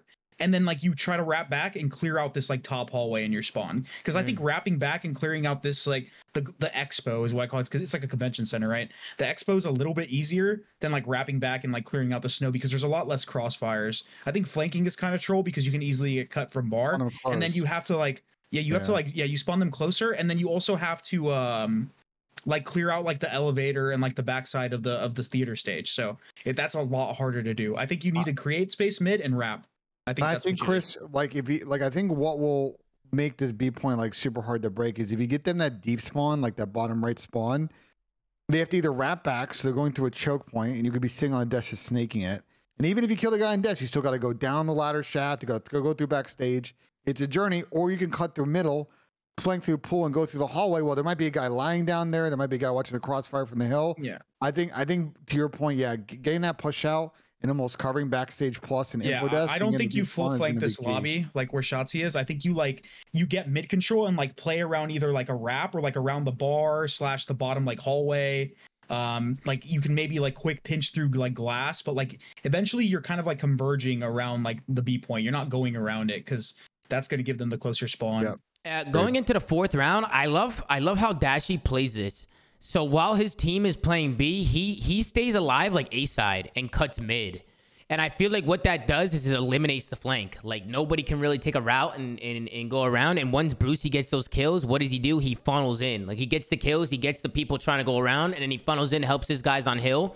And they were able to cap this B point. I just thought it was a good heads-up play from Bruce. Yeah. You can even see him, like, picking up that pinch, like, turning around, like, making sure nobody's coming in from the back. Because once you're in this situation here, I think this is a big reason. Fucking chalked. This is chalked. Because now Bruce, he did the hard part. He killed the people pinching around middle. And then he dropped back and just helped his team. He just sat in the power position, helped his team push up. And at that point, I mean, that was just a smooth round from Optic. I just liked how Brucey played that coming off of 8 point. It was a good play. That one was all over. We'll take a look at the final scoreboard. This was a 3-0 DoorDash challenge. Slayer, you awake? Oh shit! Slayer, you Slayer, wake up! Slayer, wake up! We did Optic 3-0 London. I don't know if you saw that, Slayer. I don't know if you saw that, but yes, I saw it earlier, Tom. I ordered food. It got here before the series was done. Yeah, hey, Slayer, how'd you sleep? Slayer, you slept all right? Slayer, you slept okay? Let me get the crust on my eyes. That was a good one, Tom. It was a good series, that was a quick nap. They dismissed the London Royal Ravens. Any final thoughts, gentlemen, on second match, Optic versus London? Any thoughts at all? Yeah, London's got to blow it up again. You said London's got to blow it up again? They've never blown it up. They've made they just keep changing out one player, thinking like it's going to change the whole ball game. They got to do it again and again and again and again and again, Tom. Well, let's go on to the next series. Atlanta FaZe going up against the Florida Mutineers. This one went all the way down to a last map. I don't think a lot of people saw that one coming. We got Hotel Hardpoint, Embassy S&D, Hotel Control, and Bussy Hardpoint, and then we got Mercado, Search and Destroy. And what? And Bussy. It's not A. Hey, listen, bro. Hey, Octane started that, not me. Let's hop into it. What do you guys think about the vetoes? Anything at all as we head into the map number 1? I guess in retrospect, maybe Florida getting rid of Hotel S&D didn't really age well, but I mean, it's an interesting set. But as we get into it, I mean, looking the way map 1 played out, it looked like FaZe's hardpoint was clean, but this series got a little weird, Tom. It got a little weird. Just to go into the first map, it was back and forth early. They were kind of trading rotations. I love the route here from Slasher. He's actually going to be that guy that gets here early. You can see number 8 on the mini map, right? He's going to be at old. He's going to find 1, finds 2, gets some time, finds 3. Not only does he get the scrap, but then you have Simp and the boys from FaZe. They start rotating over to that other hill. But Slasher, he goes big on this one. He ends up getting 3 at old. It kind of pins Florida back, and FaZe was able to get some good time here because they were able to change some time from the P4 to P5. So just really big kills coming in from FaZe off the scrap there. Really big plays from Austin. And then, of course, this is where things start to get a little interesting. The flips come in for Florida, but Florida didn't do the best of job holding this, man. They all spawned kitchen side. And then I don't even know how FaZe was able to get all these kills, but they pushed right through Kitchen, and Abizi and Simp just have a field day. I almost feel like they shouldn't even overchow too much here. Like, Florida should let FaZe, like, run out. Like, they should be out-triggering up here. Like, I don't think they should be pushing into them. I mean, I don't know what you guys think, but I thought Florida kind of trolled right there. Chris, you good? I think we just lost somebody. I think I'm locked in, bro. You're locked in. Hold on 2 seconds. I agree, Tom. And then, but Florida did a good job on this last P5 here. I think it goes into a listening, right, where they were able to kind of make this hill mixy, but then they kind of broke down the P1, and that was really the map. Yeah, they definitely broke down. FaZe got so much time on the P1. We don't need to go into the listening because so many time and so many kills. They got like 15 kills in a row. Yeah, they just got so many kills, and they funneled them into the kitchen spawn, like the P5 spawn. They start getting P2 spawns.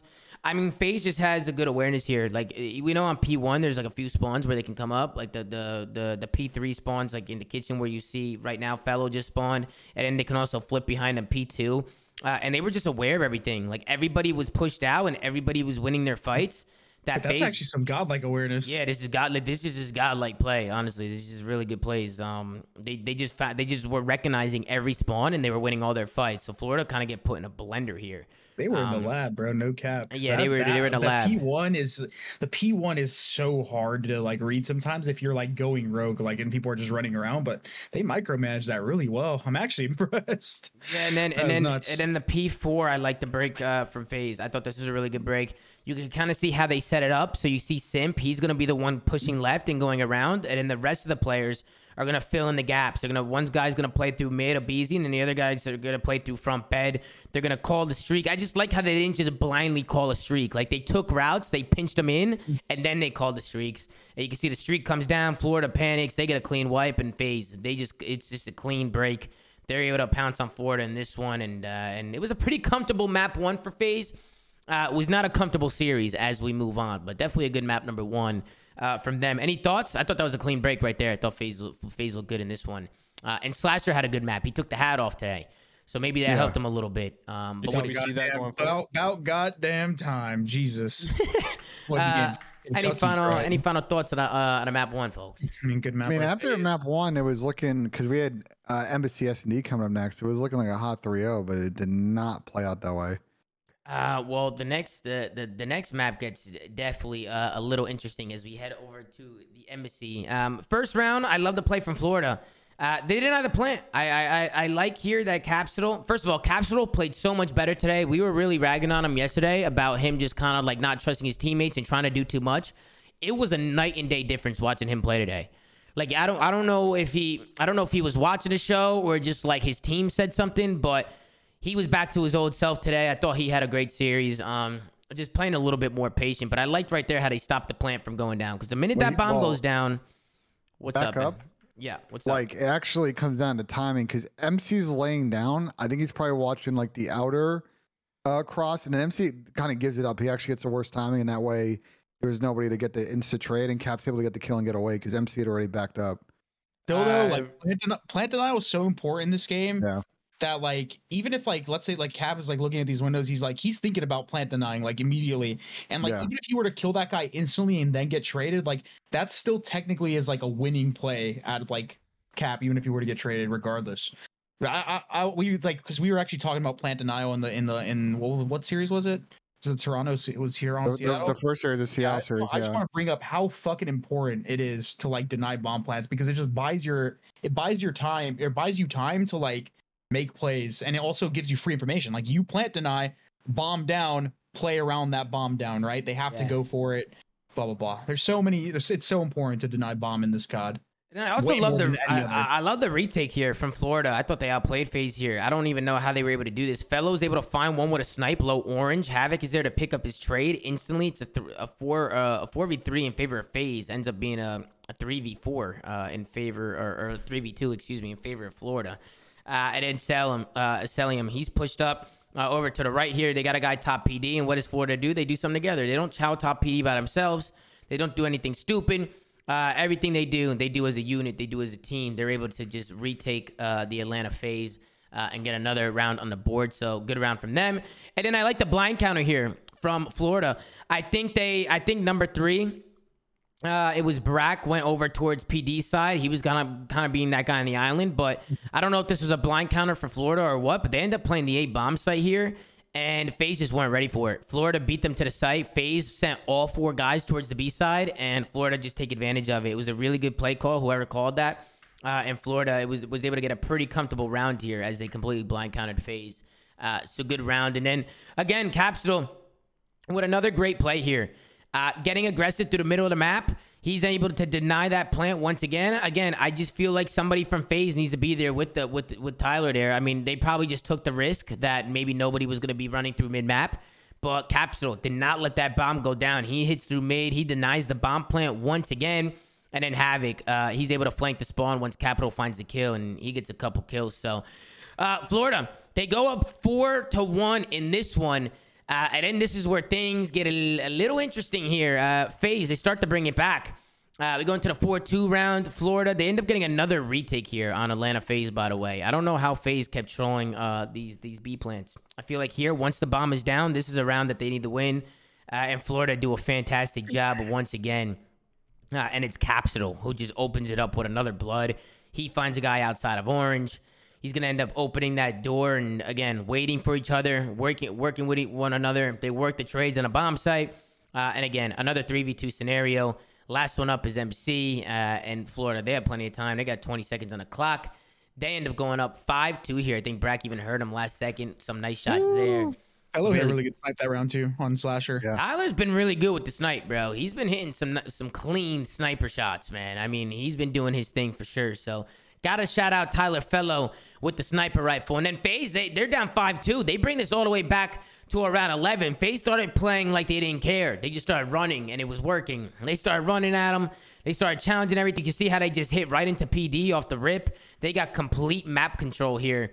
I also really like the reach out here from MC back alley. You can see number 5 and number 1 on your mini map. MC, he sees the stun coming at him, so he knows if he gets stunned, he's dead. So he chows before the stun hits.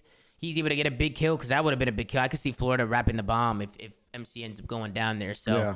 He falls. Tyler Fellow gets the hit marker. He's probably losing full. Then we get into the next round. FaZe end up sending 2 guys towards the B site, but look at where the bomb is.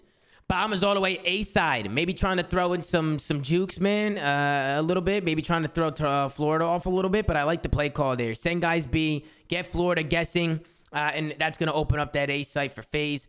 They're going to get in there. I know they tried to double chow top AC, but they're able to get the bomb down. Brack was the last one up. FaZe, clinical round there. 5-4 round. FaZe, they end up rushing PD again. I mean, look how aggressive they play this. They just hit up through P2.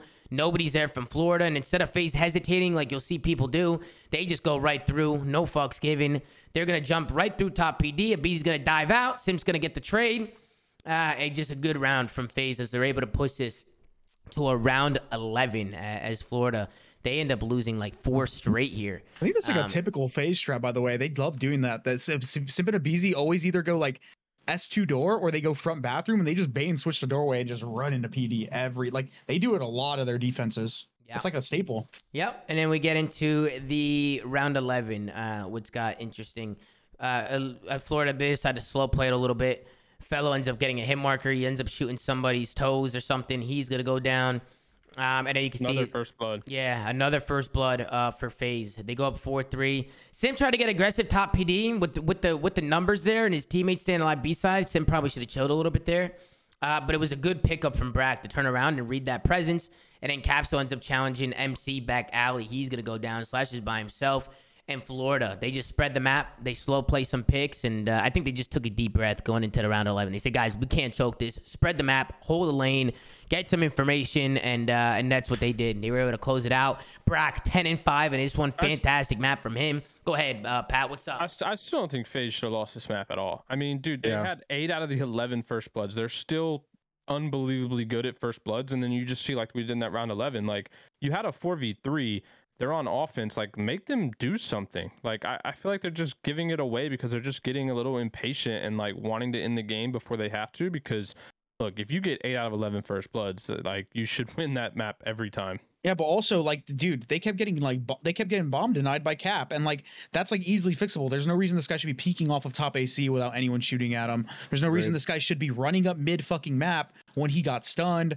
Also, on the round where they do end up like rushing the bomb and 2 of them planning, like there's just no calm. Like they have a guy top their office windows. Like he should be like, the people on the bomb should be like, yo, get me off this bomb. Like watch over me. Like this guy's top AC. And instead he gets picked by, like one of them gets picked running away by top AC, no trade. Like then the last guy gets ISO'd on bomb. So like they just weren't, I feel like they just were like not communicating like at all in those rounds. And then we get into the control. FaZe end up 3-0 sweeping them in the control. I'll run by it pretty quickly. Off the rip, Florida is actually able to get a good break. We just talked about that in the last series, but they throw their attacks. FaZe get a clean wiped off the rip, and Florida cap beat instantly. But FaZe, they're able to hold on to this 8 point for 2 minutes. They just set up, man. Florida was never able to get a wipe. And this is an easy hill. I feel like teams have gotten better holding A as the year went on, but just constant pressure over towards Kitchen.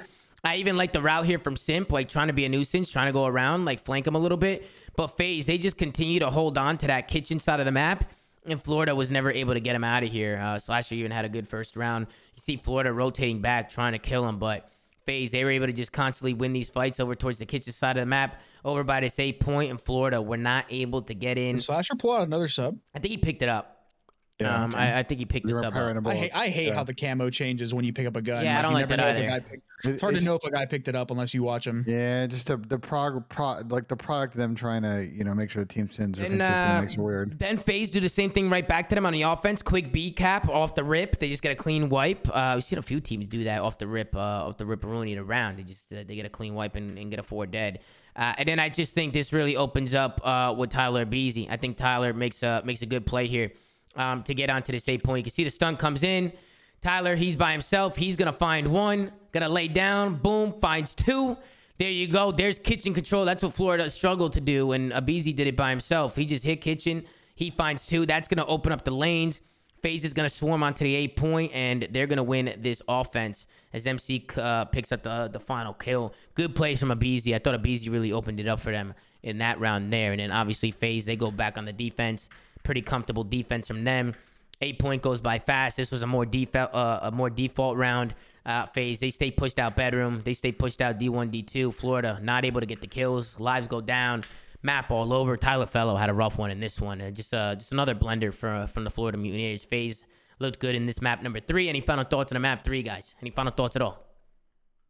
No, it was FaZe struggle at times with hotel control, and this one was pretty clean. So, and on the Florida side, Fellow with the 6 spawn is tough. Second lowest hotel round win percentage.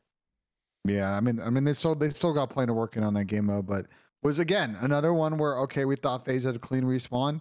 This thing was over, going to an embassy hard point that they were really good at. Won to Florida with their new team, hadn't won it all, and the unexpected happened. Yeah, so we get to the 4th map. We get into an embassy hard point. It was a pretty back and forth map. They were trading rotations, and this was a rotation that FaZe did not hold. I thought Capsule made a fantastic play here. He's going to take the routes, but he takes his time. He doesn't just jump in there. He checks all these corners, and he makes sure he clears everything. He's able to find 1. Then he checks this left corner here, able to put some shots down into a BZ, and then the trades come in from Florida. It's a clean break from Florida. I just like how they pinched this. I like how 2 guys went around the back, like towards the left, and then I like how the other 2 guys, when they come off spawn, they play through front and work through laundry because they just pitch the hill. FaZe. Once Simp goes down here, Capsule really picking his spots, playing those corners. I thought he really led the push here for the Florida break. Florida were able to build their lead going into the second rotation. So really big break there. And then as we get into the second set of rotations, Florida, they stay disciplined on their rotos, and they're able to get another break on the P4 to really extend their lead. And we can kind of see how that unfolded. It starts again with Simp, right? He's pushed out here again, and I've seen this happen so many times where a guy in this P4 rotation is pushed out PD, and he gets singled out, and then as soon as he goes down, the guys on hill just get absolutely flooded on. Anything you would have done differently here, Chris? Or you think maybe just unlucky that he lost the gunfight? I just feel like if he's playing a little bit closer, he'd have somebody to work with there on rotation. I just feel like they're too separated. Yeah. I think they made this mistake. Like they did the same thing. They did the same thing. Who did they play? It was their first match this week. or this weekend, they did the same thing. Like, just play tight in the hallways. Your first wave should always be played tight unless you have major full map control.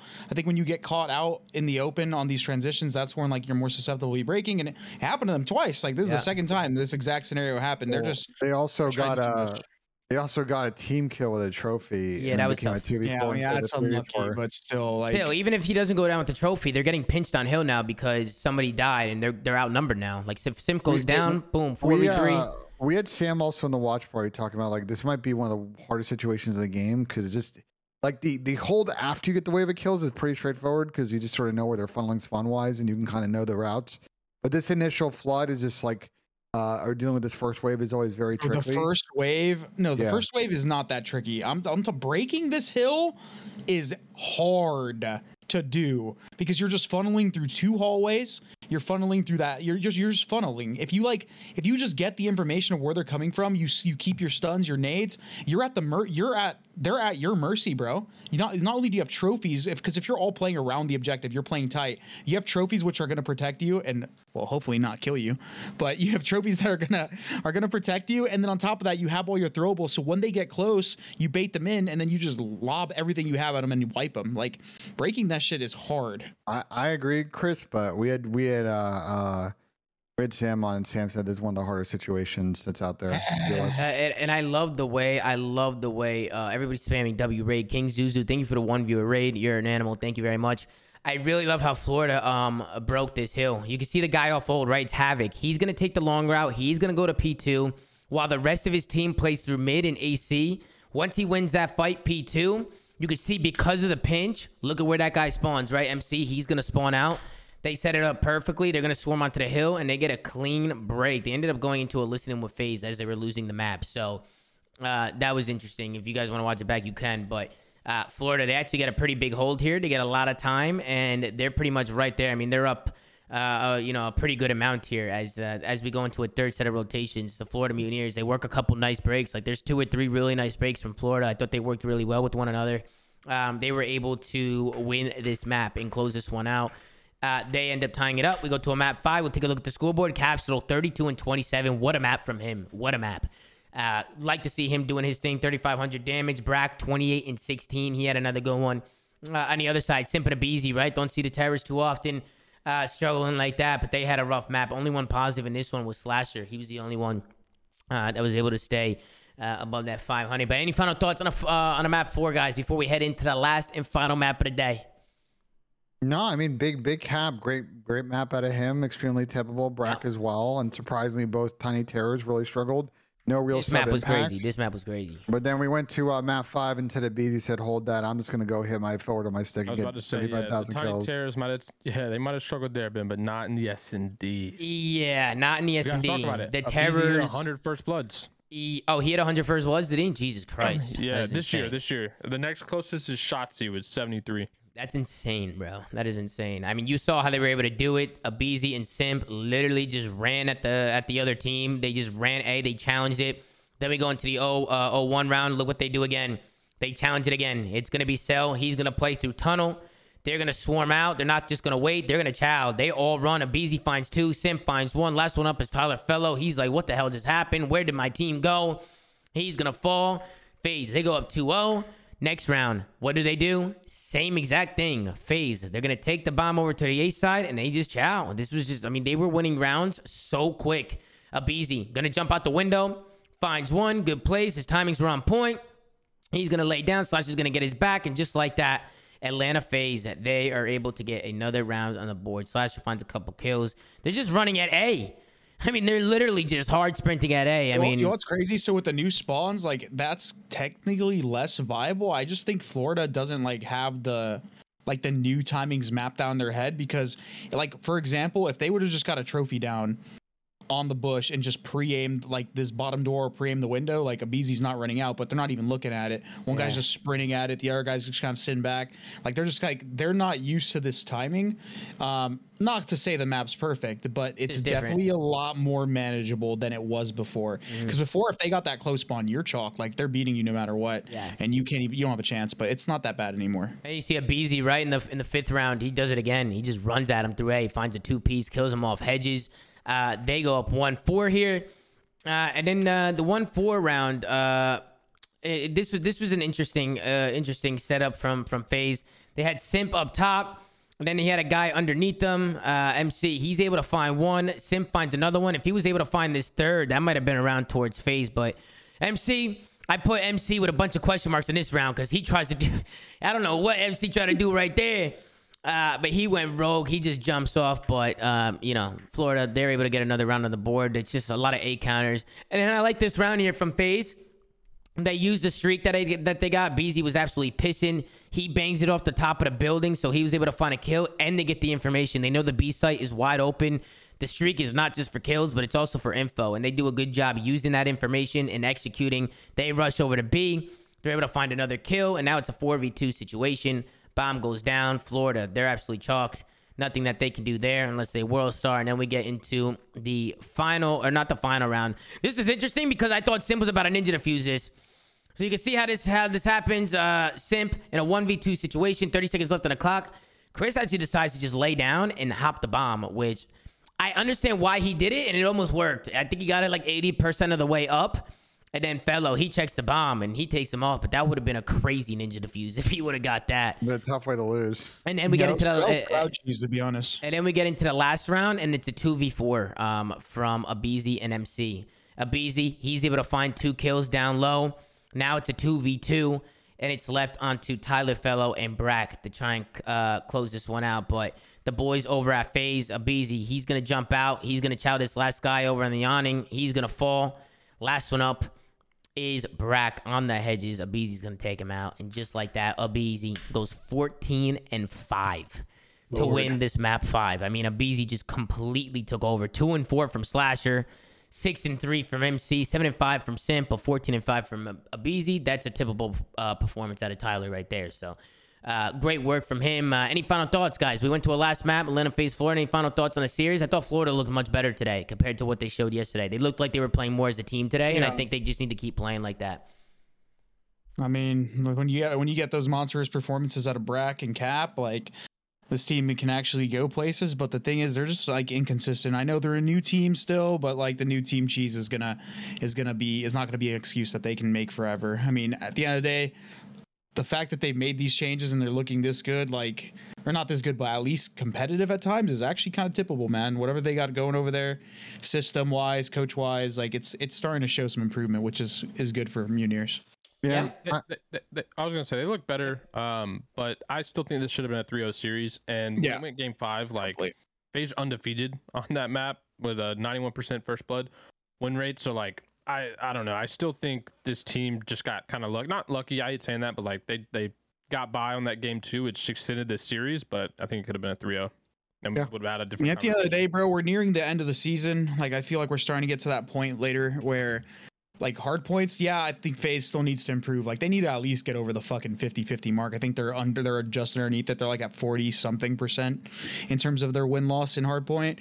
But, like, we're going to get to the tail end of the season where, like, hard point is just not going to be a reliable, like, super reliable game mode. I feel like every team is going to be competitive, and sometimes you're going to have those, like, crazy fluke losses. So, FaZe still got to improve in that game mode, but, I mean, they're still really good at search, and their control's looking a little bit better. So we'll see. All right, well, let's get into predictions. I was just looking at Ben's Reddit post to see what kind of questions coming in. There's a lot of trolly questions, so I'll pick a couple questions out of there and like a couple good ones, and we'll go with the flow with that one. But let's do predictions. We got the Boston Breeds going up against London next Friday, 3 p.m. Eastern, followed by Florida versus Seattle, followed by the New York Subliners going up against the Minnesota Rocker. I'll kick things off. I got Boston Breeds 3-0 over the London Royal Ravens. Pat, who you got? Yeah, Boston. If you pick London to win, you are smoking that good, Tom. Yeah. Chris, who do you got? Boston. Ben? Boston, man. Sorry, London. I don't know how you can pick them in this series. Then we got the What do you Florida. think the odds are on that series to bet? Someone can let us know what the line is right now. I'd also love to know. Then we got the Florida Mutineers going up against Seattle Surge. I'm actually going to go Seattle 3-2. I can see Florida making it a series. I think Seattle have been looking pretty good, though. I think they got some confidence with them. I think they're going to ride off some momentum. I can see Seattle taking that one. I'll go 3-2. Pat, who do you got? I think this is one of those series where it's gonna determine the roller coaster for the Surge, and I'm gonna go with a 3-2 upset, Florida Mutineers. Alrighty, Chris, who do you got? I think Seattle have looked pretty good lately. I'm gonna pick Seattle. Ben? I think I got Seattle 3-1 in this one.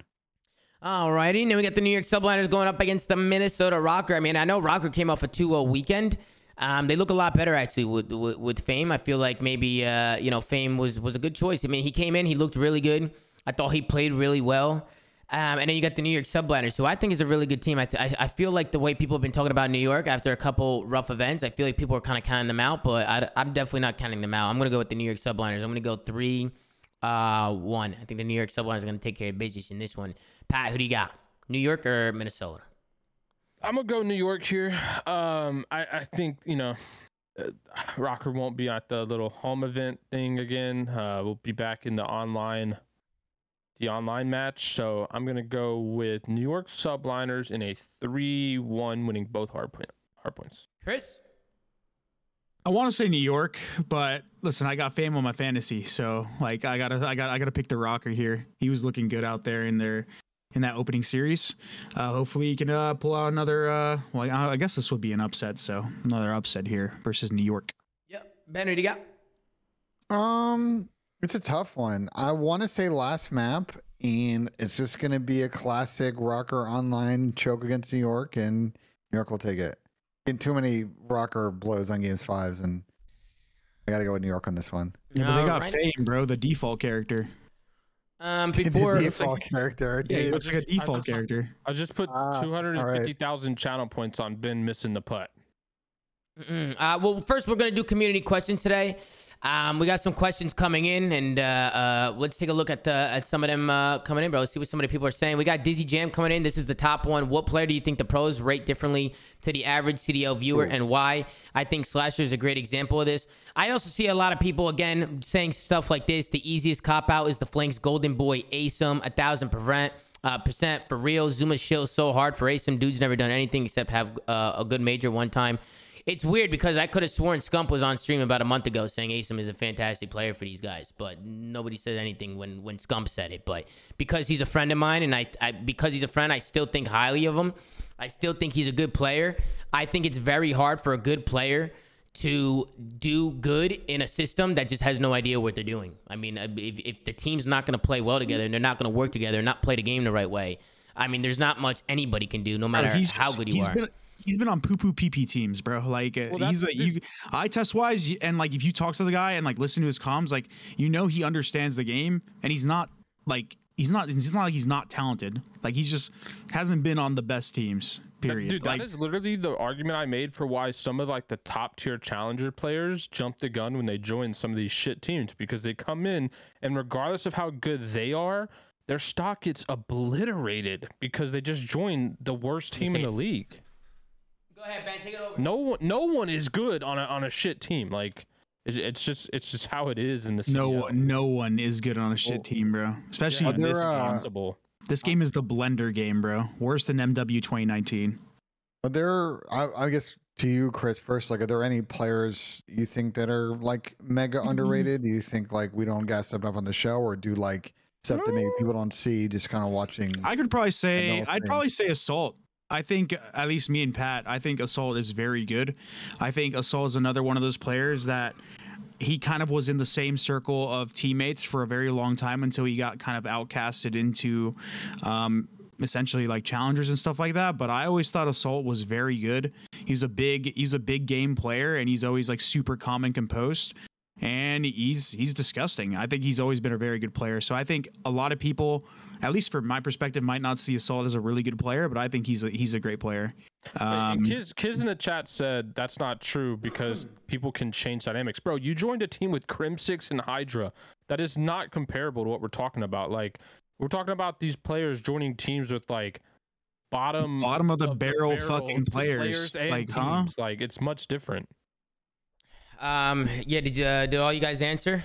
All you guys answered No the question? top players on that team. Bro, Kismet, It is like, what it is. listen, you definitely got better over the years, and like you obviously are a great player now, but like you were on that old Paris Legion squad, Oh, that team was rough. and at least from what I like, bro, you know Bro, me. Hydra I knew you were a good we're player, not- and you were on Hydra's that not team, and you bottom of guys the were. barrel. I just lost full.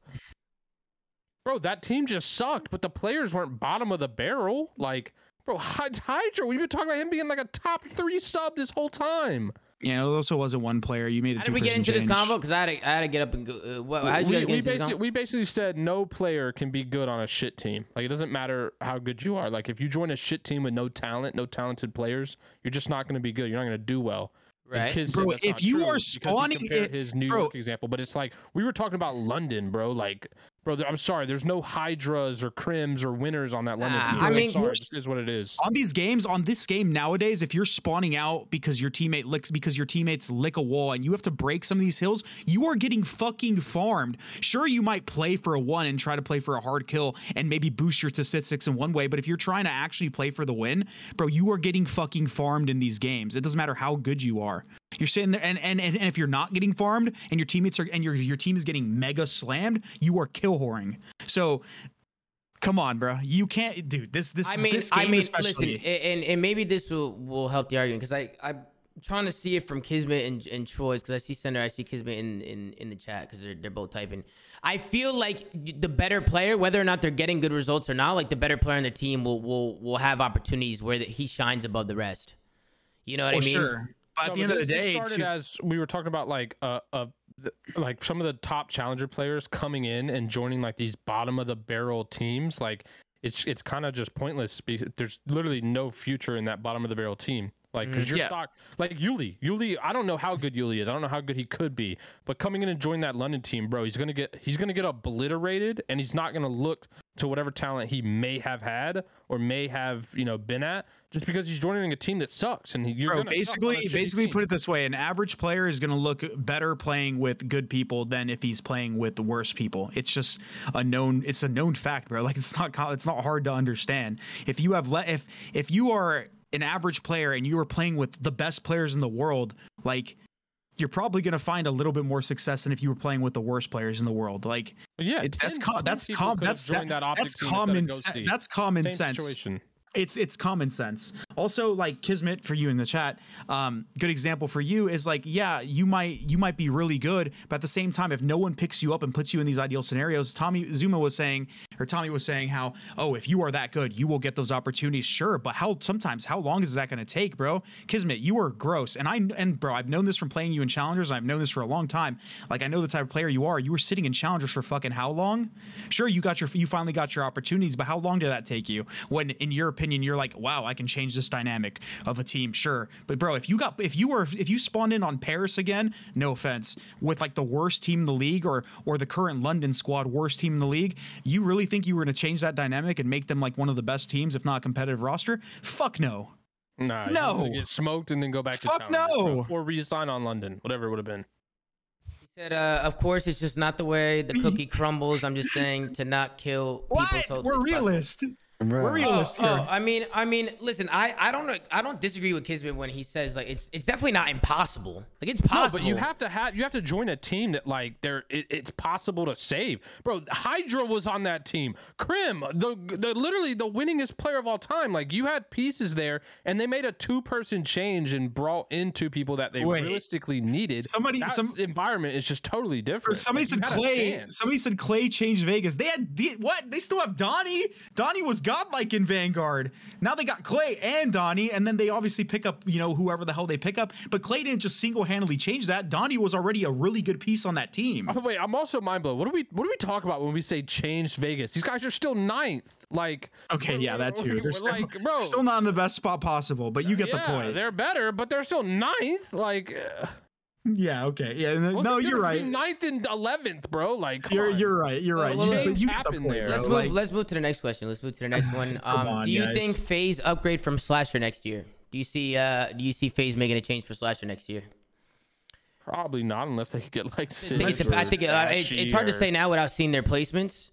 You would say Slasher probably. I mean, the trio FaZe has been playing together for years. Like everybody knows Slasher's like the odd one out of the team, but they already got a major win already. They've gotten good placings. Like I think Slasher's a good player. Like I think he brings a lot to the team. Yesterday he really struggled. He got poofed on yesterday. They haven't got outside the top 3, right? At an event? No, I don't think so. Yeah, and they went on like a set 20 game SD winning streak or some shit. Yeah, I think they're fine. Yeah, I mean, unless there's like a crazy player that's attainable. That's a different story. You know what I mean? Yeah, then maybe. But at the same time, bro, like this game, the skill gap is smaller than Vanguard's. That shit's crazy.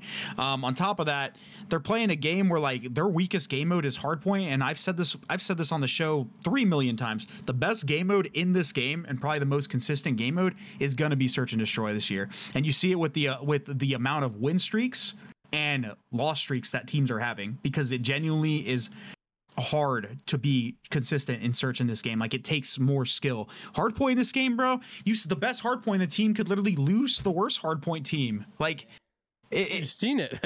We've seen it. We see it all the time. It literally, like once a weekend, somebody's just losing a hard point somehow to a team that just should not win the map.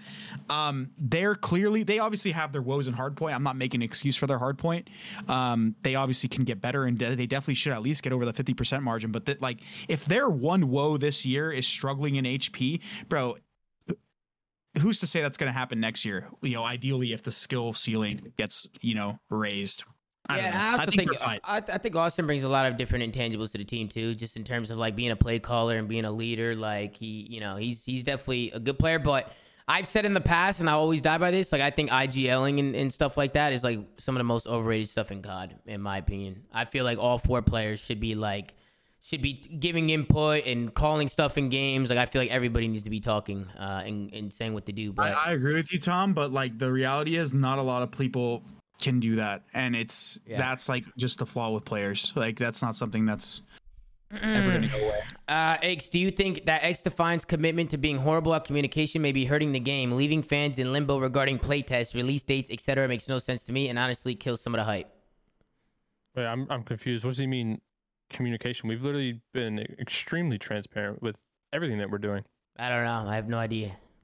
But we'll move on to the next one. Can you explain why it's worse to be Seattle, not a team like Boston? How Seattle is super consistent, top 2 to top 12. At least when a major comes, they have a chance to win the event. But a team like Boston is kind of stuck top 8 and struggles to make Sundays. Can you explain why it's worse to be Seattle? I gotta reread this. Not a team Dude, some like of these Boston. questions on Reddit, bro. Can you explain why it's worse to be Seattle, not a team like Boston? How Seattle is super inconsistent, top 2 to top 12. At least when the major comes, they have a chance to win the event. But a team like Boston is kind of stuck top 8 and struggles to make So Sundays. where's that Billy Madison meme, I mean, bro? but Boston just made a Sunday. They were just top 4. That's the only thing. That question is horrible. I don't even know what he's asking, to be honest with you. Next. Hold on, bro. I gotta He's speaking in hieroglyphics, bro. Hold on, bro. I gotta put the. Have you guys seen the movie Billy Madison? Yeah, I know what you mean. That is the most incoherent It's statement used every ever. time I go on Reddit, bro. Anytime I read anything on Reddit. Wait, I got a question for Tom and Ake since they were players. What do you think about players? My bad, Chris. Yeah, What? and yeah, no, he didn't. Yeah, he just like completely forgot that Chris is a player too. I got a question for Tom and Ake since they were players. What do you think about players' mentality these days? I see a lot of players complaining about their circumstances, work situations, etc. Example: Clayster, RCD's Kenny controller situation, Optic forfeiting earlier this year. Personally, I don't think any of these are legit excuses, but players let these check them. Do COD pros need to have a stronger mindset? I'll take this one, Tom. Okay, yeah, I'll go after you. Yeah, I actually don't disagree in the sense that I think players are way more entitled than they were in the past. I think the amount of money that players in general make has changed a lot. Like when we were making like bottom of the barrel salary and the prize monies were much lower, like I feel like there was a little bit more of a pride aspect to competing, and I think nowadays like it's a lot of entitlement across the board, and more than just like stuff toward the CDL or in general. So I do think the amount of money people make has changed a lot, and I think that's just a natural progression, honestly, of just how it's going to happen when people make way more money doing something they did before for less money. But overall, I think it's just something that's not going to really change. I think it's just kind of like the day and age that we're in now, and the expectations that are set and are probably going to stay set. Yeah, I don't think people complaining and stuff like that and letting themselves get checked necessarily. Obviously, that's like people definitely need to have stronger mindsets, but I don't think it's wrong for them to complain about these things.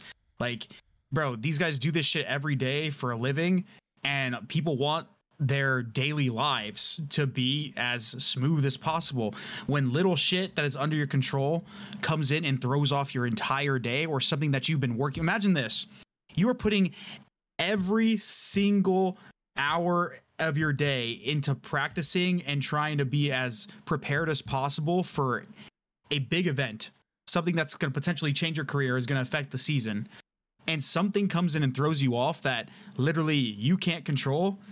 It just ruins your fucking opportunity, even if it might not directly affect it, where it's like it like fully chalks you. Like, bro, that is taxing. We deal with shit like this on a daily basis as competitors. I just don't think it's that black and white. I think it just depends about what they're bitching about.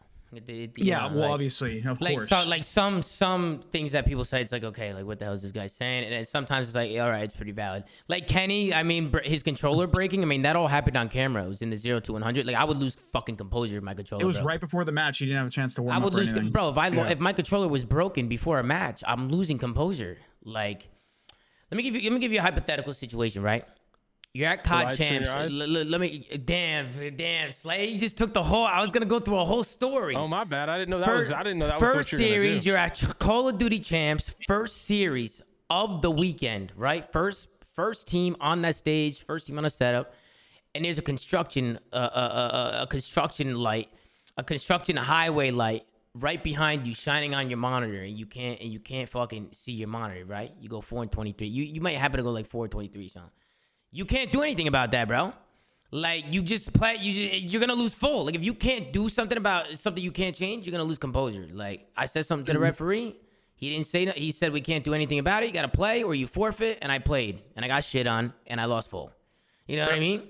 Bro, I think we all have stories like that, because I have one that was really bad, Tom. Back in Call of Duty all got Ghost. stories, bro. Back in Call of Duty Ghost, when we first made the transition from Xbox 360 to Xbox One, we were going to the regionals qualifier for Call of Duty Champs. Well, this is the one where Doug beats you, Pat, and he holds that shit to this day. Whatever. Damn, my controller was in my bag. Made. My controller was in my bag. I'm getting set up to play my first qualifier match. I open up my bag. I see my controller is broken. The stick is completely fucked. It's like dislodged from the thing, whatever. Wait, hold on, real quick to interrupt you. You didn't put your controller in a case? They didn't know. That was back when they first made them, and they didn't give me a case. It was the back in the day. I didn't have case either. I didn't have a case either back in the day. This was back in the day when they didn't give me a case. Pat, this was in my backpack. This was during the transition to Xbox. This was during the transition to 360 to Xbox One, where Scuff literally sent out like brand new Xbox One scuffs like that, like barely released, and they got kept it in listen. Well, yeah, nah, of course. I don't want, bro. That's listen. on you. I don't care, regardless if it's on me or not. What I'm saying is, I literally open up my shit. The controller's completely broken, and back then they didn't really have scuff boosts like that, right? But they had one they didn't have one at region, or they did have one at regionals. No, but guess what? They only had default, like the default like layout. It was left stick concave, right stick domed, and I didn't play with that at the time. I played with 2 concave sticks, and apparently, no people didn't know this, but they were medium height. And the fucking ones at the scuff booth were both small sticks and domed. So I had to grab a controller from there. Nobody had a spare because, right, the controllers are basically brand new. And I had to play with that shit. So without a warm up, and I didn't play too good in the first series, we ended up not qualifying. We ended up not qualifying for COD Champs and Ghost. That was back when I was playing with Ricky, Killa, and Miracles. This whole conversation is just comedy to me because this guy was on Reddit complaining about how players are like always bitching and stuff, and then we just start bitching on the flag about old shit that hold on, like, well, no, but it's the thing is that shit checks your entire dude. Yeah, that's comedy. When shit like that happens to you, you lose it, bro. You're just like, dude, why am I using a dome stick right now? Ben, any stories when you're out on the golf course in a tournament or something? And fucking your club is broken or some shit. Any stories? Because we know your ass wasn't competing in COD. We know that, Ben. We know that. But is there any other game that you can think of, Benjay, that you played No, you guys keep rolling with this combo. I got nothing to add. Well, Ben, I think it's time that we No, hit I'm saying, a pub. I'm saying I got nothing to add, Tom. You guys, Wait, you guys. wait, last I'm not. I Slay, can't you got equate to your Slay, you experience. got a give a story, story. Slay? You You got a got a story? story? I got a lot of stories. All right, give us your best one. All right, give us one. Give us one good Oh, my story, bro. best one. Give us one. Give us one. You have something that mega checked you at a tournament or like at any point gaming related. It didn't mega check me, but check this. I know what he's gonna wait. I know what he's gonna say. I know exactly. He's gonna talk about the stitches in the head. He's gonna talk about the stitches in the head. Nah. That didn't check me, Tom. That just got me right. You know what I mean? That got me right. You're No an idiot, sleeve, bro. 6 stitches in the thumb showed up. Oh 2 series from loser bracket against the newly formed Optic Dynasty. Shut them down. No problem. I knew But Pat that wasn't what I was gonna talk about. What are we gonna say, Pat? God, I got so many stories, bro. I'll go back. I'll take us back to 2014, Tom. 2014. I'm listening. So, just got done going through 13 of 14 grand finals. Okay, in a row, Tom, in a row. And the only one that we didn't make was PAX West when Haggy wanted to use like riot shields and shit at some. Yo, what the fuck, Chris? Riot Wait, shields? Ricky, that was Ricky's tech, and you did make the grand finals. You just lost to me. Damn, No, my bad. my bad. I'm sorry. I did say won 13 of 14 events. Yeah, bro. And got second at PAX West because Chris wanted to use a riot shield, whatever. Prize money difference was like $50. It wasn't a big deal. Dude, use a riot shield. I'll watch over you mid. anyway, Tom, win COD champs. Okay, win COD champs. Come home, win PAX East season 1 playoffs, and then win UGC. It was a really quick time frame. And during this time, Tom, I'm on my business grind, right? I'm talking to Alex Garfield, who was at the time CEO of Evil Geniuses. And for those of you who may not know, EG at the time was the biggest Oregon esports. Like North America cleared the rest in esports in 2014. I don't know about that, but wow. No, it's a fact. It's a fact. In 2014, that's a fact. Okay, keep going. And I'm talking about global esports, not like COD. Like get to the fucking point. Hey, what the fuck, Pat? Damn. Anyway, no, this is a big one. Anyway, so negotiate with Alex Garfield a way to buy us out of Complexity. And so Complexity sells us for, at the time, the biggest buyout in Call of Duty history. I think it was like $90K for all of us back then, coach included. This was a lot of money back then. Make this happen, right? We go to EG, and then all of a sudden MLG wants to get involved too much, and they decide they want to go to MLG.TV and create this new platform for everybody to stream on and force all COD content to be exclusive to that platform. Right. And as we all know, what happens in the Call of Duty community when a platform that's not the main platform gets forced for exclusivity, it's good for nobody. But at the time, EG was sponsored by Twitch.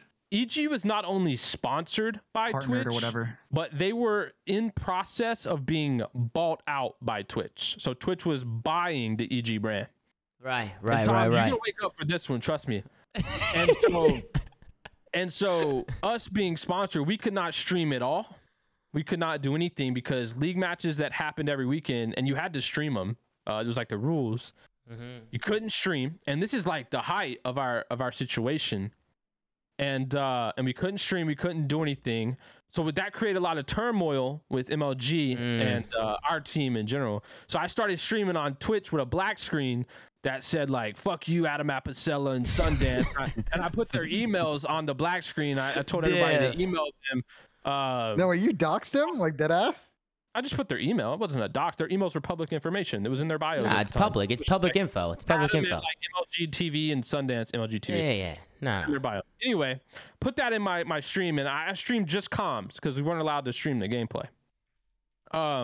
Anyway, that led to some arguments internally and behind the scenes, which then led to me saying some words to some MLG employees. Right. And at the time, I got banned, Tom. Damn, I got banned. Yeah, Tom, if you want to Google MLG or Aches MLG detriment, you can get some articles. There's a PC Gamer one. There's a .esports one. You could pick your, whatever you'd like. Okay. I got banned, and MLG decided to release an article that said my behavior was detrimental to the league. And so we had to end up using a sub for our league matches, and it was Facinto who subbed in. They ended up losing all the matches without me. You know, it is what it is. I was that guy. Right. And then that ended up making my team not qualify for season 3 playoffs because we lost all those matches. Like, it was a lot that I got suspended for. It was like 6, I think, which was a lot. And my team didn't qualify, so then we didn't make season 3 playoffs. And this was in Ghost. And then that kind of checked our team. And then our team broke up. And then Damon this is before our team broke up. Damon was having a baby, and he was going to miss a tournament. And we wanted to go to the said tournament. We had to get a fill in. And then we didn't end up going, but then Damon was checked, and we loaned Damon to FaZe, and we picked up Dito. And then we go to the last event, the ESWC event. I had like a 1.5 for the dub. Right. Win that last event, just show what was good. And then the EG team completely splits. Optic decides to buy us all out. Money went in my pocket, by the way. I think it was like, since our contracts were expiring, I think Hector and Nade paid $15K for the 4 of us. Damn. And we each got $3K. I don't think they got their money because they were getting bought out, but Teep and Damon went to the B team, Krim went to the A team, and I was like, all right, well, I'm gonna go to FaZe. I go to FaZe, Tom. Cut my hand at the hotel Sunday night leading into championship Sunday. I got the leading KD at the event on the Saturday night, like going into Sunday, leading KD. Get no sleep, Tom, none at all. Go into Sunday, get stitched up, 5-6 stitches in the right thumb, the shooting thumb, by the way. It was on your palm, but yeah. Nah, the scar's shooting thumb. It was on his palm. The right stick. Anyway, go show up, get absolutely world starred the first series. We got 3-0. I didn't get no warm up because Adam was debating whether he should let me play because I was bleeding still a little bit, freshly stitched up. Yeah, I slammed you. I got 3-0'd, went to the loser bracket, and then slammed back to back series. I think it was like Denial. Tom, you were on that one. We got slammed. And then TK slammed them bad. Detroit uplink was like 20-3. It was bad. And then Slam Chris again in the loser finals when he was still trying to use camouflage on me, even though it was GA'd. Whoa, stop, dude. It wasn't me. Nah, Chris, you always doing sketchy shit, bro. Keep going, Pat. It was not, bro. It's always, dude, it was always Rick, bro. Keep going, Rick Pat. always Keep going, loves bro. those cheesy ass shits, bro. Then we load up in the grand finals versus the newly formed God Squad on Optic, Krim, Formal, Scump, Nashai. And then absolutely had my way with them in a best of 11, winning 2 best of 5s. And taking home the chip. FaZe's championship at the time. Everything's going good. And yeah, Tom, that was how getting banned from MLG checked me for a little bit, checked my team. But bro, if you think about it, MLG broke up your complexity team. The domino effect. They broke up your complexity team in domino effect. Yeah, and then Optic deciding to buy my teammates for like the 17th time. But damn. That happens, bro. That's what's going on. Hey, listen, Pat, thank you very much for your story. I really appreciate you sharing. It was a great story. Thank you very much.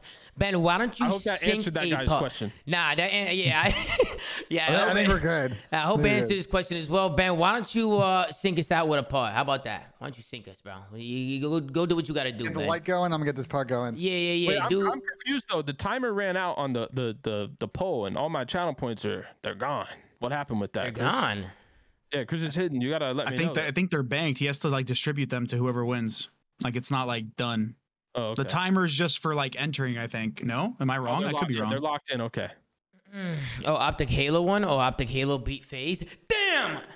Good tries. Chris, good tries. I'll tell you what. That Optic Halo team is like a fucking dynasty at this point, bro. Wait, those guys keep winning. Hey, Tom, what happened? Bro, we didn't see it. You gotta do it again. You didn't even hit it. You didn't even hit it. Wait, Ben, you gotta do it again. We didn't even watch. We didn't even watch. We didn't even watch it. Ben, we didn't even watch it. We didn't even watch it. We didn't even watch it. Do it again. We didn't even watch it. We weren't ready, bro. You gotta make sure we're ready, Ben. We gotta make sure we're ready, Ben. Come on. Chill, chat. A replay. Yo, he got a free replay. Nah. He missed it. Did he miss it? Did he miss it?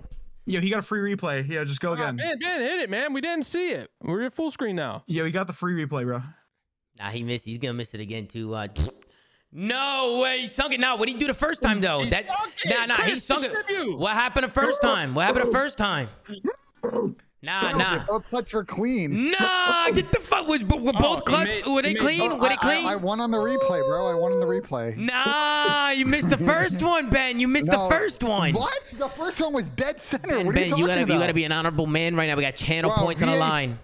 VAR, bro. That shit. We gotta go to VAR, but I was switching scenes, man. Why did I do that? You still had him in the top right. Oh my! Why is my roommate barking? Why did I do that, bro? I just wanted to show the picture, bro. Look, the Slayer, bro. I just wanted to show this picture, but damn, Ben.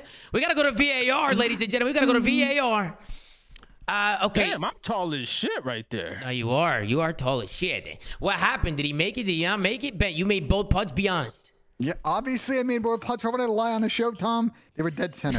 All right, ladies and gentlemen. All right, I believe Benjay. I believe him. He's a man of his word. But as always, man, I hope you guys enjoyed the show today. All right, Chris, distribute. Chris is hitting distribute the points. Go ahead. Ben, I told you I bet 250K on you missing, but I actually bet on you hitting. Nah, so it's psychology to make you win. Now I'm sitting at 500K channel points, baby. Damn, Slayer just had to come up. Make sure to like, comment, subscribe if you're watching on YouTube. Anchor.fm/theflank to check out all the audio sites to run, and go follow at The Flank on Twitter. Girls doing a phenomenal job running socials per usual. As always, take care, brush your hair, and we'll see you guys next time on another episode of The Flank, man. Take it easy, man. Have a good night. Peace.